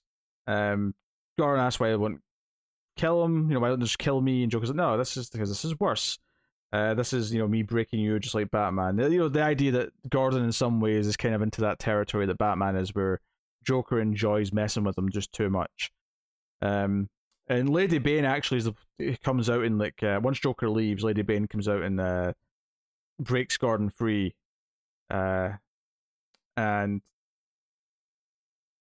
basically, it's kind of like, it helps him, says, you're Gordon from Gotham City, you might as well go home while you still can, kind of thing. And that's the end of the chapter. But she walks off, so it's kind of like there might be like an uneasy alliance that kind of forms with that character. This is probably the least interesting main story of the issues so far. Not because there's anything really wrong with it, but just because it didn't have quite the same hook that the other issues have had, with the reveal of Gordon knowing that he knows who Babs is, or the Court of Owls tie last issue, or there wasn't some big shocking kind of tidbit in this one to kind of really give it that extra spark. But it continued everything that's been going on story-wise. The storyline's still solid. I'm digging again, having the Batgirls and Babs kind of be this supporting cast in here, and having the subplot is really kind of given a nice break from what's going on in the main story. And Gordon's inner monologue and inner struggle of what to do with Joker is obviously the fascinating anchor of the whole thing. So good stuff. Main story, I'll probably give it just a 7 in this case. Actually 6.5 because the art's the art. But then the backup, Punchline got shanked by Orca seemingly at the end of the last backup story. Harper was caught in a trap, and she's attempted to be burned alive in this basement storage area of Snyder College. Yeah. Snyder's a bit too recent for this, I think, to be honest. I think you have to have someone who's not been around a while. That's fair. Bit more tenure. Harper's able to break free of her chair, though, and grab her grapple gun and get out of dodge. Not much to say there. Some of the art's kind of pretty, though, for flying out. Nice color work. It's got a kind of scratchy style, but it's like a lot of these books do. I say that's a lot, but you've got all the oranges and all the flames, but when she gets out, notably the background has got a sort of sheen of blue, and you got the green grass, so it goes to these colder colors, so there's a lot of contrast with the previous scene. Back at the prison, though, basically it turns out that Arca is kind of double crossing the Queen of the Royal Flush Gang here, and hits her, and basically says, like you basically by getting me to try and kill another prisoner or beat up another prisoner, you're effectively extending my sentence because I'm now causing more trouble. And says, no, you're sacrificing your freedom for your own stupid gain. I'm not on your side. And yeah, so, and then the two goons that she has as well also turn on her and pull out some blades because they're in the hospital room in the prison. And because Arca says, I'm not going to kill anyone. I'm not going to kill anymore to settle a grudge, because Arca's kind of turned over a new leaf to a point. But the other two say, we don't have any problem with murder. And they go towards her with a scalpel and like a bone saw. And the last panel is just Punchline smirking as blood splashes onto her face. Pretty dark. Honestly, I think the backup's fine. I'm enjoying having more Harper and Punchline because they're interesting characters. I think the problem with it is that because it's so short, this was like 8 pages or whatever this week, or this issue, is that, Harper's story in this was basically she's tied to a chair, there's fire around her, she's able to struggle free and fire a grapple gun and get out of a window, and that's it. Like, that's all she had story-wise this in this chapter. And as a backup, there's only so many pages to play with, but it does kind of make it hard to really feel there's much progression versus like a regular comic book or a regular full-size story. So I think that's hindering it a little bit. I think some backups are doing a better job of feeling like they're using their story and telling enough of a story in that time. This kind of felt like, this might have been better as like, bundling them together into full-sized issues and either having a mini or having it pop up as an Urban Legends story in there perhaps instead. I don't know. But it's still, I still want to keep reading the backup because it's perfectly readable and art tends to be quite nice and I enjoy the characters it's dealing with. But I would say, like, because of this limitation of how much time it has and how many pages it has each chapter, it kind of it's peaking at at a 7 at best. And here I'd probably say it's more of a 6. Not because I think it's bad, but just because it needs to be more going on, chapter to chapter, I'd say. But perfectly fine. So that's Joker issue 4, which will finally take us out of the part of the show where we pick our favorite stuff of the week, favorite panel / moment, favorite cover, favorite art, and top 5 books. You can go and collapse after this, Connor. You're almost done. What is your panel / moment of the week? I have to be honest, slim pickings. Mm. Nothing really stood out for me. Like, don't get me wrong, there's a lot of books I liked, but there's no panel or moment that really stood out to me as I was reading them. Usually I have an idea, but I literally just had to go and look through, skim through all the books really quickly because I had no clue. I'm just going to go with Alan Scott going, Kick-Ass, and Obsidian being like, damn right. I can see that one. There's a few that I could maybe pick. But I think I'll just go with a fairly easy choice and just go with that last page of Rorschach and just kind of the realization that there's more going on and he's got another motive for this conversation. It's just a really nice, good selling bit of storytelling that pays off like so many details that were sprinkled in the issue. So I'll go with that. All right. Cover of the week. I guess I'll jump in first for this one. I'll shout out the variant, the Behermo variant for Detective is obviously quite nice. I'll also say the main action cover is solid Bogdanovich stuff. I have to go though with the main Rorschach cover, which is the kid and Myerson Rorschach looking at each other, but the negative space of their faces and like the top of their shirts kind of make the guy who died. They make the and you got the fingerprint going around that as well.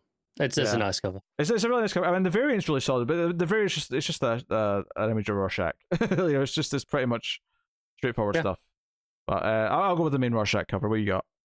Yeah, I think for me, there are 4 potential covers. You've mentioned a couple of them: the Behemoth Tech, the main Rorschach one. I think the Rorschach variant as well, just because I'm a sucker for Jenny Prison's art. I do think the Wonder Woman variant, which is a Becky Cloonan piece, I think is quite nice as well. Mm-hmm. I'm actually go with that. I think it's a bit different. Got a nice vibe to it. Cool. All right. Best art of the week then. I feel like it probably has to be Detective. Well, for you, I read Rorschach, so. Well, yeah. No, so, I completely understand that.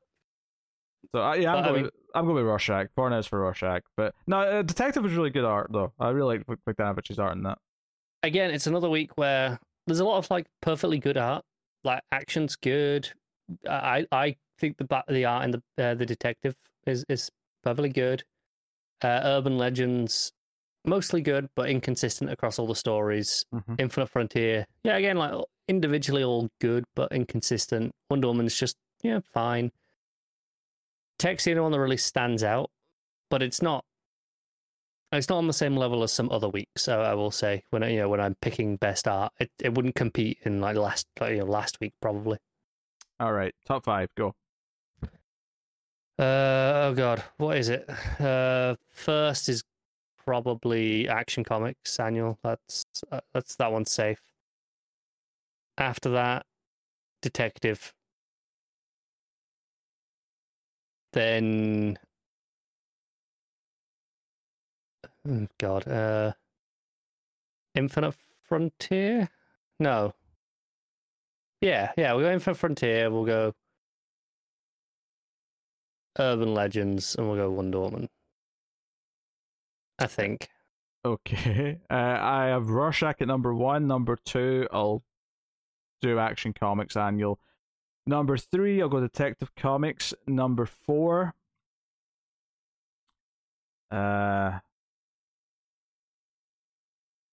Infinite Frontier. And then number 5, I will. Yeah, I think I'll throw in the Flash annual at number 5. Thank you, Retcons. I got a lot of books hovering around the 7, which is by no means a bad week because 7s are pretty good. Solid. Yeah, 7's good. There's not a lot of standouts for me this week. And I think last week I only had like 4 books, but they were all like 8.5s and 9s. So it felt like a better week overall. But I mean, definitely not a bad week here. Yeah, well, in that case, I will tell everyone what's coming next week. The Flash 772, which, spreading them out. Yeah. But yeah, Flash 772, Nightwing 82, Justice League 65, Catwoman 33, Legends of the Dark Knight issue 3, Supergirl Woman of Tomorrow issue 2, Superman and the Authority issue 1, Superman Red and Blue issue 5, Blue and Gold issue 1. Oh, gee. Well, Matt's glad he's here for that one next week at least. Shazam issue 1 is out, but that's mostly a tie-in to the Teen Titans Academy stuff, just if you're considering it. And then Truth and Justice issue 6 round it out. So it's definitely a little bit softer than this week, numbers-wise, which is nice. But super excited for Nightwing, Catwoman, and Supergirl, I'd say. So. I'm very excited for Blue and Gold, and also intrigued by Superman and the Authority, because even if I have no care whatsoever about the Authority, I'm intrigued by Morrison and Gannon. Mm-hmm. Yeah. So there you go. That is what's coming next week. So I will take this time to thank our Patreon producers for the month. So thank you to Tyler Hess, Cindy Palacios, David Sharp, Boardnow, Al Treisman, Christopher Moy, David Brown, and Stanley. They are our producers at the $20 or more tier, but you can of course support us for as little as $1 per month and get some bonuses for your trouble. $5 tier gets you early access to the show by a day. So we're going to have a look at that. You get it on Saturday whenever it's ready. It varies time-wise depending on how long the show runs and how long... It'll be a bit later this week than usual. Oh, no, it won't because we're doing a day early. Yeah, it's Friday. It'll probably be fine tomorrow because we're recording early. But yeah. Usually if we record on Saturday, which is the normal day, yes, it varies in time. If it had been this length on a Saturday, you would be getting it late. Yes, it would be very late. But yeah, go check out that. You can, of course, support us for completely free by hitting the like button, subscribe, comment on YouTube. All those things do help a lot, as does for the audio version. Rating is on iTunes 5 stars, a review. All those things help. Get us and on the Twitters at DC Comics Podcast. You can share us out on there or wherever you want, social media wise. All those things do help a lot. It's always very heartwarming when I see people asking for podcast recommendations for comic books, and I'll see our show recommended. It's always nice. Sometimes, it'll be. It's obvious we're going to see it 'cause it's on Twitter and we're tagged, but sometimes I'll just see it on like Reddit, and no one even knows that we're going to see that. So it's always sweet to see. So yeah, help us out in any way you can if you enjoy the show. Every and all ways are appreciated. That is pretty much the episode, though. It's been a meaty one, episode 262. So we'll see you again next time. Matt will be back. Connor may or may not be here, depending on... I don't know yet, because my work decided they don't understand whether or not I could go back to work or not. Yes. As of yesterday, they didn't know. So I have no shifts yet. Yes. So depending on whether he's free when we're recording next week, or maybe here. But Matt is definitely going to be back next week. So look forward to that. But otherwise, that is pretty much us. So I usually throw in something witty or something at the end, but I am so hungry at this point. It's been such a long episode that I'm just going to say thank you. It's been a pleasure. Keep reading DC Comics, and remember to never get lost in the Speed Force.